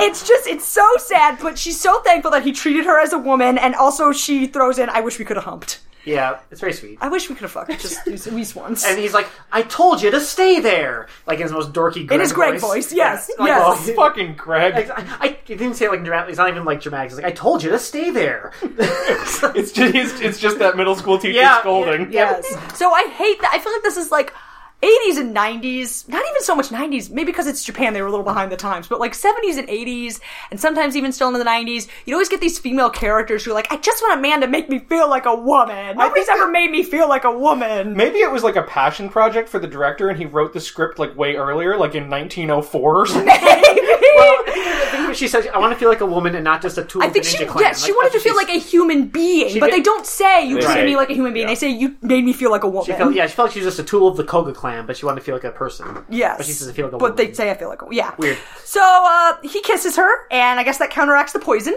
and then she dies in his arms, and Jubei's action of grief is to immediately rip his sleeves off. So first he takes her headband and ties it on himself. Yes. Right. And then he rips his sleeves off. And then he buries her at sea. Yes. He does kind of like the Viking funeral, but with no fire. Right. It's a ninja funeral, so it's not sneakier. He just sets her adrift in a boat. So now he is off to avenge her in his sleeveless wrap of guilt. And he has a horse now. Yes, he has a horse from somewhere. It must be that fucking... It must be the fake Chamberlain's horse. Oh, it probably is. Oh, yeah. It probably is, right? To be fair, ripping off my sleeves and buying a horse is how I've handled all of my breakups. My grief horses are filling up my apartment. I really need to stop breaking up with people. This is too many horses. So Jubei so he has this horse, and the Mochizuki boat, by the way, has now left the shore. It is like, it's sailing away. He rides the horse into the ocean. I don't know how he gets a horse to do this. He rides it into the ocean until it's like up to the horse's chin, and that's how he gets aboard the Mochizuki boat. It's a ninja Right, horse. and he gets himself in a position to overhear evil meeting between Genma and the Shogun of the Dark. So the Shogun of the Dark expounds his evil plan. I wrote Toyotomi up, Takugawa down. Yes! That summarizes these nicely. Tie me up? I feel like I missed something. Yeah. Toyotomi, that's like the Shogun of the Dark's clan that he wants to supplant the Tokugawa government. He wants to use the gold to buy Spanish weapons. to buy advanced weapons from Spain! They have the best weapons. Apparently, It during is the known. Edo period, they did. I don't know. Those big paella pans. I mean, during the Edo period, weren't they trading with Portugal? No, the Netherlands. Trading with the Dutch, yeah. Yeah, so where does Spain come? I don't know. Whatever. I'm sure they Spain could do has some the advanced black market weapon. deal or whatever. They got conquistadors and stuff. Yeah. But Genma says, my dream is different. Yeah, that's not my dream, Dad. It's yours. Genma says, in fact, I'm the real Shogun of the Dark. I'm going to take that money, thank you very much, and use it for my own means. Which is to make the best ninja army ever. Yes. So the Shogun of the Dark is outraged by this, and he tries to kill Genma, but gets killed himself. Yeah, it seems like Genma is given this whole speech of like, I'm gonna be in charge of shit from now on, don't ever fucking cross me again, and like, the whole thing becomes kind of pointless when he then kills the guy and throws him in the water. Like, if you're gonna really intimidate a guy like, don't ever fuck with me again, you have to then let him live. Yeah, right! Like, of course he's not gonna fuck with you again. What are you talking about? He is deceased. But then again, reincarnation is a technique of immortality. You're so right. maybe I he could have forgot. used it. Maybe he's in control of all that guy's cells, too. Yes, possibly. Possibly. Alright, so that goes down. We then get a showdown between Dakuan and Jubei versus Zakudo. Right, and like Jubei, right, she doesn't realize that Jubei's there. Again, just super anticlimactic. Yeah, they dispatched with her real quick. I wrote, that was easy, kind of a stupid power. Yes. Because, so she's like completely made of gunpowder. Dakuan almost gets her. He covers her in gasoline or lantern oil or something. Kerosene, I don't know, whatever they used back then. Right, and he's just about to blow her up, and he explicitly says that, like, it's handy that she's around because she's gonna be the means by which he sinks the ship. Yes. But she throws a knife, which puts out the candle that he's gonna use to spark the flame, and so it's looking like our boy Dakuan is fucked. Yes, but then suddenly, we see another match get lit, and Jubei's there! Jubei's there, he's brought the miracle of fire with him. And he lights Zakuro the fuck up, and the ship explodes. And he says a cool line, says, "Did you miss the flames of hell?" He mentions hell. This might just be the English dub, but he keeps mentioning hell. I counted like 6 or 7 times where he's like, but I sent him to hell. Did you miss the flames of hell? Hell is this way. Like, he just will not stop talking about hell. In addition to the added homophobia, they also had to add in some Christian elements for the Yeah, US audience. clearly, right? It's like, okay, it barely sounded cool the first time, Jubei. Like, it's starting to seem like a tick or something that you have. Like, you can't go 10 minutes without mentioning hell. He's a deeply religious man. Yes! As we can tell. I mean, that's why he wouldn't have sex with Kagero. He's saving My God, he was saving it for me! They're not married! He's like, not out of wedlock, babe. Not out of wedlock. Put a ring on it, baby. Yes. So, realizing that his ship is sinking, Genma sends out a message to all his ninjas, which is for them to just lay low on the countryside, and I'll call for you someday. You jump off the boat. And now there's, again, just really sweet atmospherics as he and Jubei face off in the burning hold of the ship. It's pretty cool. Yes. Yes. You see, Gemma is actually a punch ninja. He does not use a sword. He has his metal arm as kind of his main weapon. A lot of ninja punches and cool blocks of swords with his arm guard. At one point, he gets his non-metal arm chopped all the way off, severed, and he manages to just put it back on. Yes, because the problem is, because reincarnation is a technique of immortality, he's basically able to heal himself whenever. So yeah, he sticks his arm back on.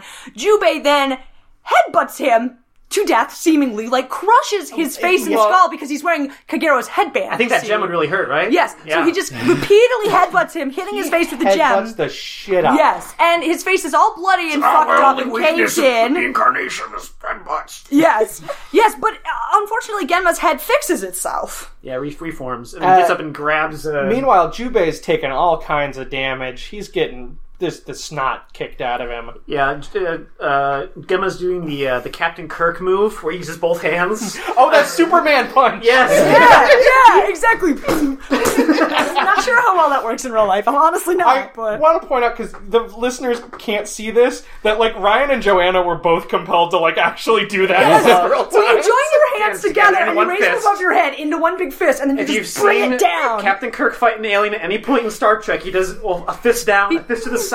Yes, but it's like both hands connected. You put both of your hands together and you just like wail. It's like you're using a sword, and then a lot less effective. Yes, no sword. You have no sword. Connor is now the only person at the table who has not felt compelled to mime this. He did it! We got him! Now I'm gonna start doing like a bartender dance. And you segue directly into cocktails. Yes. It looks like there's no way to kill Genma. Like, there's just nothing you can do. You chop his arm off, he puts it back, you bust his face to shit, he gets right back up, and he's just beating the hell out of Jubei. There's no way for Jubei to win. Yes.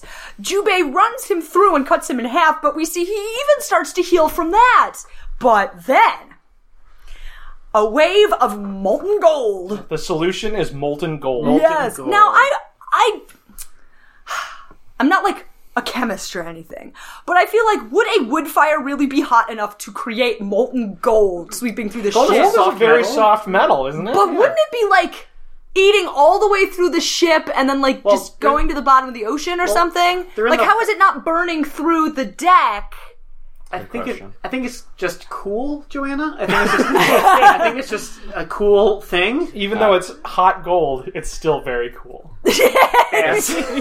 Anti-capitalist imagery doesn't care about physics. That's true. That's all fair. that molten gold he's going to buy Spanish weapons with or whatever. No, it covers his body. He gets covered in gold. He gets gilded. The irony or the goldery of it all. The goldery of it all. And then Jubei says, "Burn in your golden hell," because dude loves mentioning hell. Right. More again with the hell. He also says rules. so at the beginning of their fight. He also mentions hell. He says that if you got all that money, you would like turn the world into a world of demons or something. Something like that. And if you like demons so much, you should go Why to don't you hell. marry one?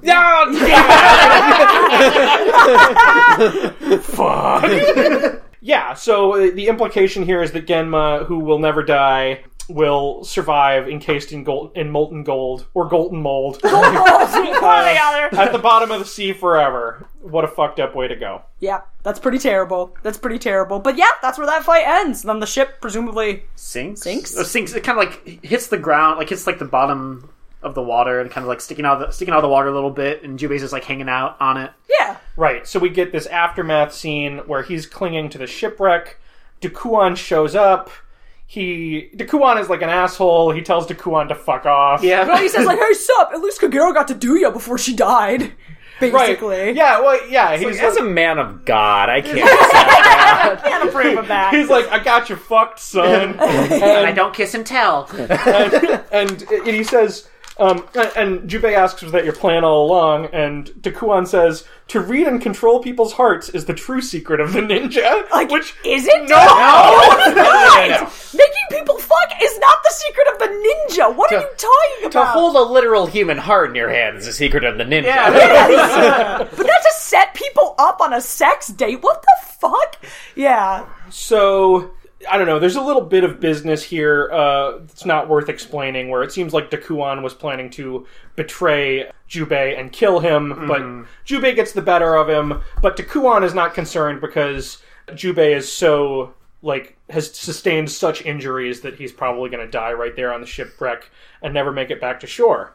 But we get one final shot which shows us that Jubei does in fact live. He carries Kagero's headband tied to his sword sheath. Yes. And in the memory of her. The woman he knew for one day, by the way. It was like a weekend, yeah. No, yeah, it was like a day. Like, they mentioned that it was like a day. Yeah, and she's like, "Oh, you melted my poison heart." And he's like, "You know, it's been a day, Kagero." Yeah.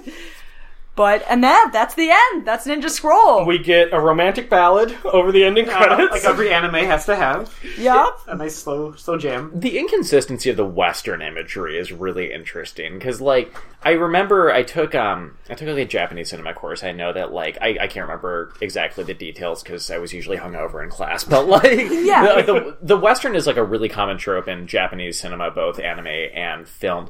But it was weird that, like, there seemed to be these, like, little tonal inconsistencies between that. So it's like, obviously the framing is very Western, that you have the Lone Ranger coming into town, the Lone Ranger leaving town, but then there's like all the ninja stuff in the middle of it, right? And even the protagonist, like, he isn't like a typical Western, like, has a cigar and spits on the ground and doesn't say much. Like, he's supposed to be kind of a wisecracky kind of guy. Also a Christian. Yeah, also a Christian.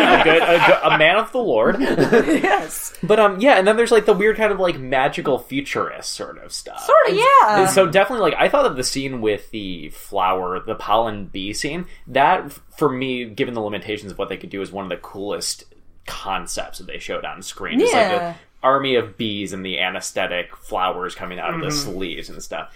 Yeah, for me, I just had, like, a really hard time trying to settle into what the fuck I was supposed to be looking at. Sex crimes. Yeah, sex crimes, yeah. Is the answer. Yeah. It's Ninja Scroll, man. I mean, I don't know how else to explain it. It is what it is. It is, yeah.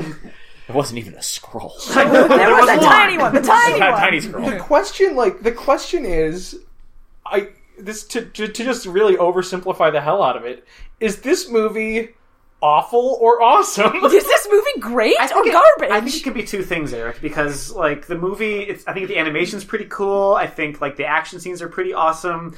The sex crimes I could do without. The sex crimes are terrible. The plot is needlessly complex. I feel like it probably would have been better as maybe, like, a short series. What it felt like was what they do sometimes, where they have a whole season of an anime and then a movie comes out that condenses the whole season into, like, 2 hours, and things move very fast. There are a lot of, like, sweet character designs in this movie, and like, if these characters, if some of these characters had gotten, like, less anticlimactic battles, that would have been totally awesome. Right. It just, they didn't have enough time to, like, do them all justice. They put too many characters in, too many, like, pretty objectively interesting, cool well, their powers anyway. I'm not sure that they got, like, that much development on a human level, but, I think they're all sketched out pretty clearly, though, you know. Oh, yeah? You kind of have an idea of who everybody is. Well, I mean, everybody's trying to fuck Genma. That's basically, we got that. like, we're all... Except for B-Guy, he doesn't have any interest. We don't know that. Everyone who doesn't want to fuck Genma wants to fuck Kagero. Maybe Genma fucks his, the holes in his back. Alright, podcast over. It's like whack-a-mole but with his dick, like every time a bee comes out. Jesus Christ. Ding, ding, ding, ding, ding. What if it made a noise too, like that gator game, you know, where you have to hit the gators? Yeah. Ouch! Ouch! Now I'm angry! If you pick the wrong hole and you get all the bees, you are not having a good night. What was the thing? Gross! Gross! Tell McLaughlin what you fuck a man with a beehive on his back. I was here talking about foreign policy. Gross! Yeah, but, I mean, fucking bees is a technique of immortality. So I think we concluded this movie's awesome. Well, I want to know, Ryan, what Common Sense Media thought about it. Well, hang on. Yeah, so I made it an effort to kind of do some research on this movie and how other people view it.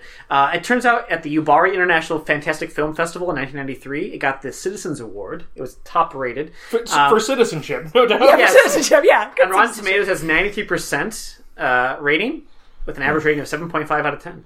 Whoa. I also found out that a sequel OVA is in the works, or was in the works, has been in the works since 2008, so it's kind of in development hell, as well as Warner Brothers owns the rights to it. They've been trying to make a live-action remake of it, produced by Leonardo DiCaprio. What the fuck? It has not made it off the ground. He actually originally wanted to put SMAP in as the main characters. Shut up! Like the Japanese boy band. They're like in their 50s now. That's why I think this is pretty old news. But anyway, yeah, so as Joanna mentioned, I went on Common Sense Media, which, for all you other Christian moms out there, is great for us to know what to show our kids, what age is okay to watch Ninja Scroll, and luckily there's a very detailed page about all the things that you should worry about with Ninja Scroll. So parents need to know that Ninja Scroll is a classic anime made in 1993. If your child is a fan of the genre, he or she will eventually come upon this movie, much like Joanna did as a child. It contains severe... Hopefully not exactly. Hopefully not exactly like I did. It contains extreme, severe fantasy violence with fighting, gushing, and raining blood, slicing and dicing, pummeling, and death. It also contains a brutal rape sequence in which a monster forces itself onto a naked girl, and there's a very vivid man-on-woman sex scene as well. Language is much stronger if viewers choose the Japanese language subtitles over the English subtitles. So it turns out the version you guys watched. More cusses? More cusses. That's just because we're the most mature in the Yeah, group. but you guys can handle it. We're too young. It says it's beautifully made with some incredible action and artwork, and the male and female heroes have some admirable qualities, but parents should exercise strong caution in showing this to kids under 17. I want to see what the discussion questions Now, were. every movie on Common Sense, they rate it under 7 different categories and how badly it rates. So, for example, for positive messages, it has 1 star out of 5.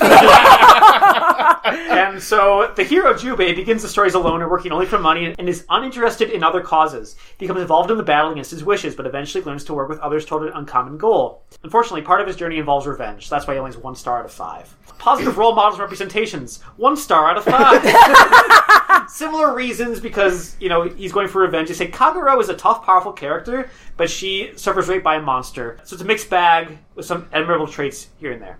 Violence, 5 out of 5 stars. Very strong fantasy violence here, with sword fighting, gallons of blood, and a blood rainstorm, electrocution, limbs ripped off, drinking of blood, bodies and heads split in half, eyeball piercing, head butting, dead bodies, dead animals, and various scary monster images. A main character dies. It's cool that this and Saw have the same violence Yes. rating in Common Sense Media. The sex rating, 4 out of 5 stars. There was a rape! 4 out of 5? This is like how much there is in the movie. This is like... There's a lot! That's 4 out of 5 stars. There's a lot of rape in this movie is what I was trying to tell us.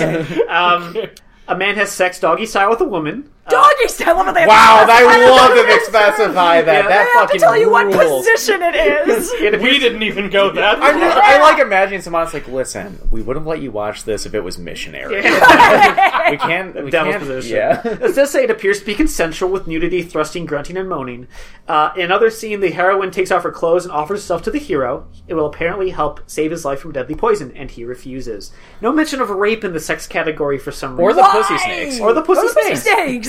For language, there's 2 out of 5 here. Much stronger than the Japanese version of the English with English subtitles.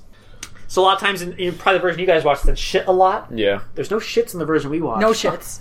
There's very little swearing, actually. No A shits lot were of good. hells and bastard, but that's about it. As far as smoking and drinking, only 1 star out of 5. Least of your concerns if you're watching this Really? movie. Let's be real. The old man Dakuan is once seen drinking something strong from a gourd, though the movie never discloses what it is. It's piss. It's piss, babe. Consumerism, not present. So he's talking about consumerism, how much makes you want to buy stuff. So, like, for example, I looked at the reviews of Fortnite. They do Yes. video games too now, Oh, and Fortnite yeah. has like 5 out of 5 consumerism because it wants kids to didn't know buy that. packs and stuff. Here's the thing. Yeah. Common Sense Media is like, it always had this air to me that it was like fundamentalist parents being like way too controlling about what their kids watch, but I actually like the fact that they have a consumerist category because like studios do that shit to like make kids Yeah. want to Sell buy toys, stuff. yeah. Well, I mean, I wanted a rice ball after I finished. Worked on you. So here's some questions to talk to your kids about. Oh my god. Families can talk about the movie's extreme violence. What effect did it have on you? How did it make you feel? Did you feel tense or excited or disturbed? So everyone, how did you feel about the violence? How did it make you feel? What effect Warmed did it have up. No. I wanted to stick a snake up my vagina immediately. I don't know. I think it must have been different watching this in like the mid 90s or the early 2000s or something when this was like really the peak of violent animation. Because looking back on this now, it definitely like it is cool as a historical work, but I didn't find any of the actual violence itself particularly disturbing. I thought the really disturbing parts were like when the woman comes back into the village and just looks completely dead, or like what's his name comes back with his eyes stitched together. There's more disturbing imagery really than the violence itself, because the violence itself is just so fucking like comically It's over the top. It bothered me so much as a kid. I remember this and what's it called?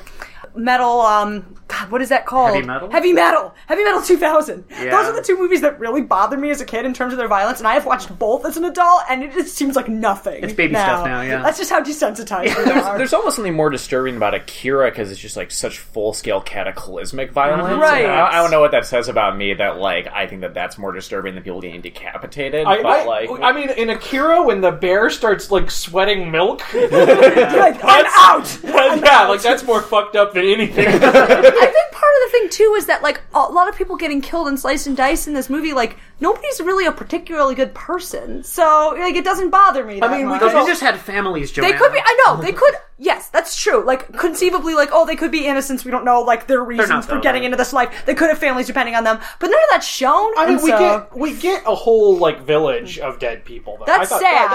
That's probably sad. The saddest part. Yeah.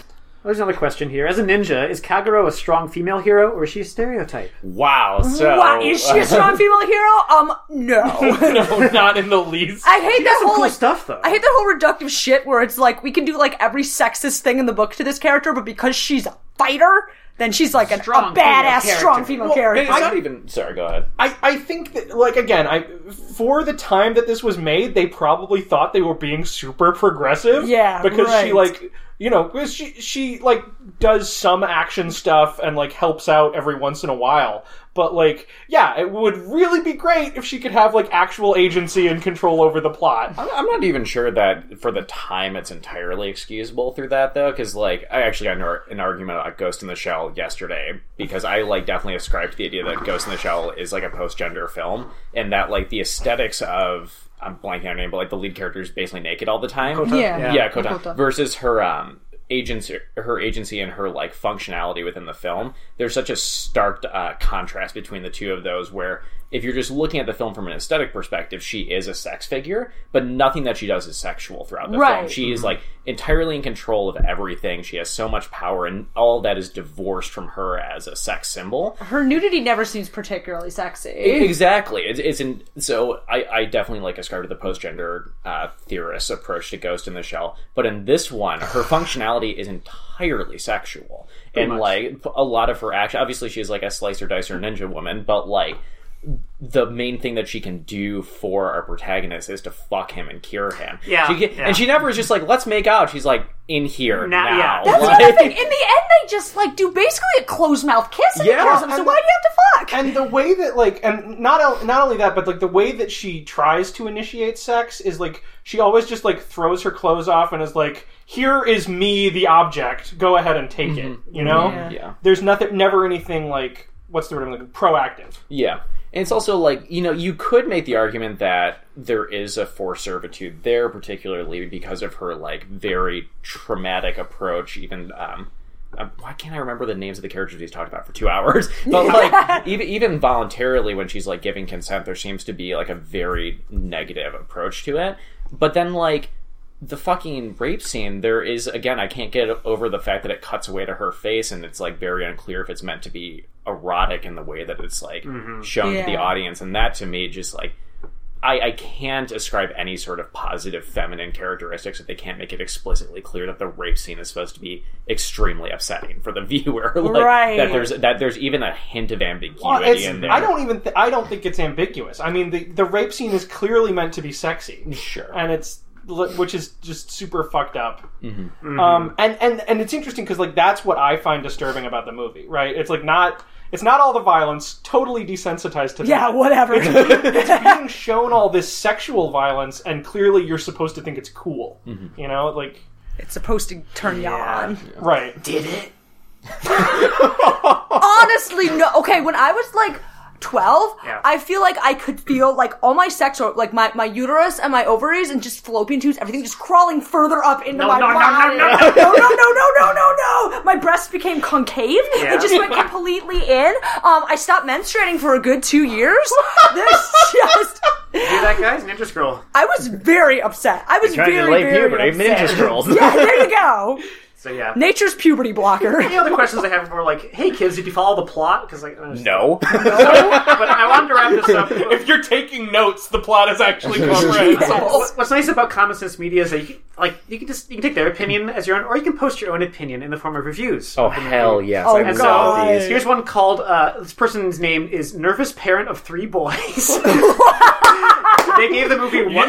Nervous as one of 3 boys. You should be. She's a parent of a 13, 15, and 16-year-old. She gave the movie 1 star out of 5. Of any anime, I will not let my teens watch this one. Horrible for my teens. I won't let them watch this even when they're 43. They don't need to be watching graphic sex. This title contains sexy stuff. When they are 43, they don't need your permission to watch graphic sex. I will say, though, like, if you're under 35 and you watch this movie, you might want a good cuddle afterwards. Yeah, that's for sure. Another review, this one's by Holly R. She's listed as a parent of an infant-year-old. And she says, a girl gets raped in one scene, but the guy dies afterwards, and it's really gross. It's really violent and stupid movie. Like, you should not... I don't know why you're reviewing this if you have an infant. Why are you showing your baby Ninja Scroll? Well, we have a contrasting opinion from Static Boy. I ended up showing my baby Hateful Agents. Here's Static Boy 88. He's an adult. He gives the movie 5 stars out of 5. An anime classic that contains strong R-rated content. Ninja Scroll is a fantastic work of animation, both vibrant and exhilarating. One of the best action titles in anime history. However, don't let the fact that it's animated fool you. Ninja Scroll contains hard R-rated content such as bloody and gory violence, sexuality, nudity, and rape. View before you let your teen watch it. So he's like, I love this movie. Yeah. It's freaking epic. Also, kids can leave reviews on these as well. The kids' comments are all like, yeah, my parents, boop. Ninja Scroll only has 1 kid review. It's by Kid, 8 years old. What? They gave it 1 star. The title of the review is Stupid in capital letters. The review is Stupid in lowercase letters. It's just in, guys, 8-year-olds hate Ninja Scroll. Let that be a lesson to you. So don't let your kids watch this. Not because it's going to be bad for their developing minds, but because they'll think it's stupid. Stupid! I'm on the Fortnite page of Common Sense Media now and reading the kids' reviews. They're probably bumping it up, right? Age 18 plus, 1 star. This is, every time I stop, it's a period. Addictive.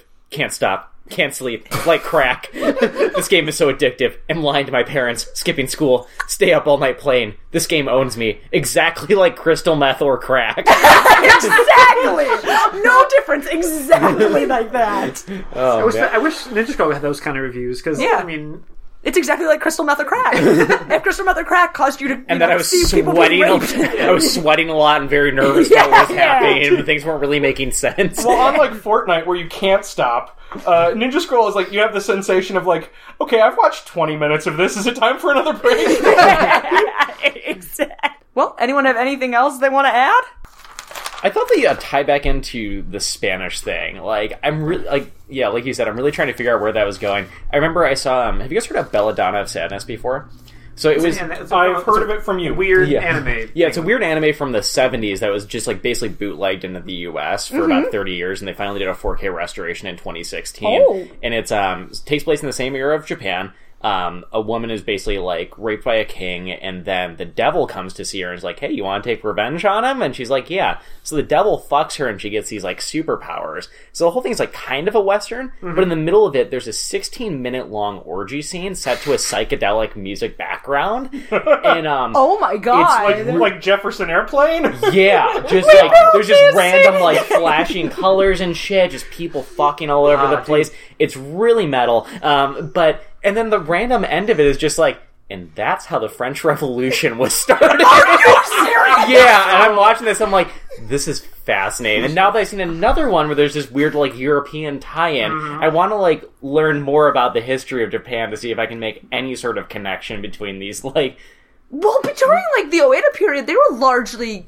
They were kind of cut off. Cut off to the rest of the world. The Dutch traders could get in, and that was about it. Yeah, and that is... I need to see that show. I love it. Maybe for our next podcast, we should watch Belladonna of Sadness and talk I about like that. I think that might be a good one. I'm down. Yeah, I would love to come back. I think it would also be a good tie into this because it's like also a pretty sexually violent movie, but they didn't have the animation capacities at the time, so it's really cool. I guess I won't spoil the whole thing, but it's a lot more filming large tapestries moving from side to side and sort of like taking that traditional style of storytelling through painting and trying to put it on film in the most basic way possible. Cool, man. It's super cool. How many vagina snakes are in it? I think 2. That's twice as many as Oh my god! Rating 2 vagina snakes out of 5. I think that's probably our best rating we can come up with for this movie. Yeah. I think that's a good place to end it, too. 2 vagina snakes out of 5. Yeah, thanks for listening, if anybody still is. All right, guys, make sure you check them pussies for snakes. Yeah, Bye. Bye.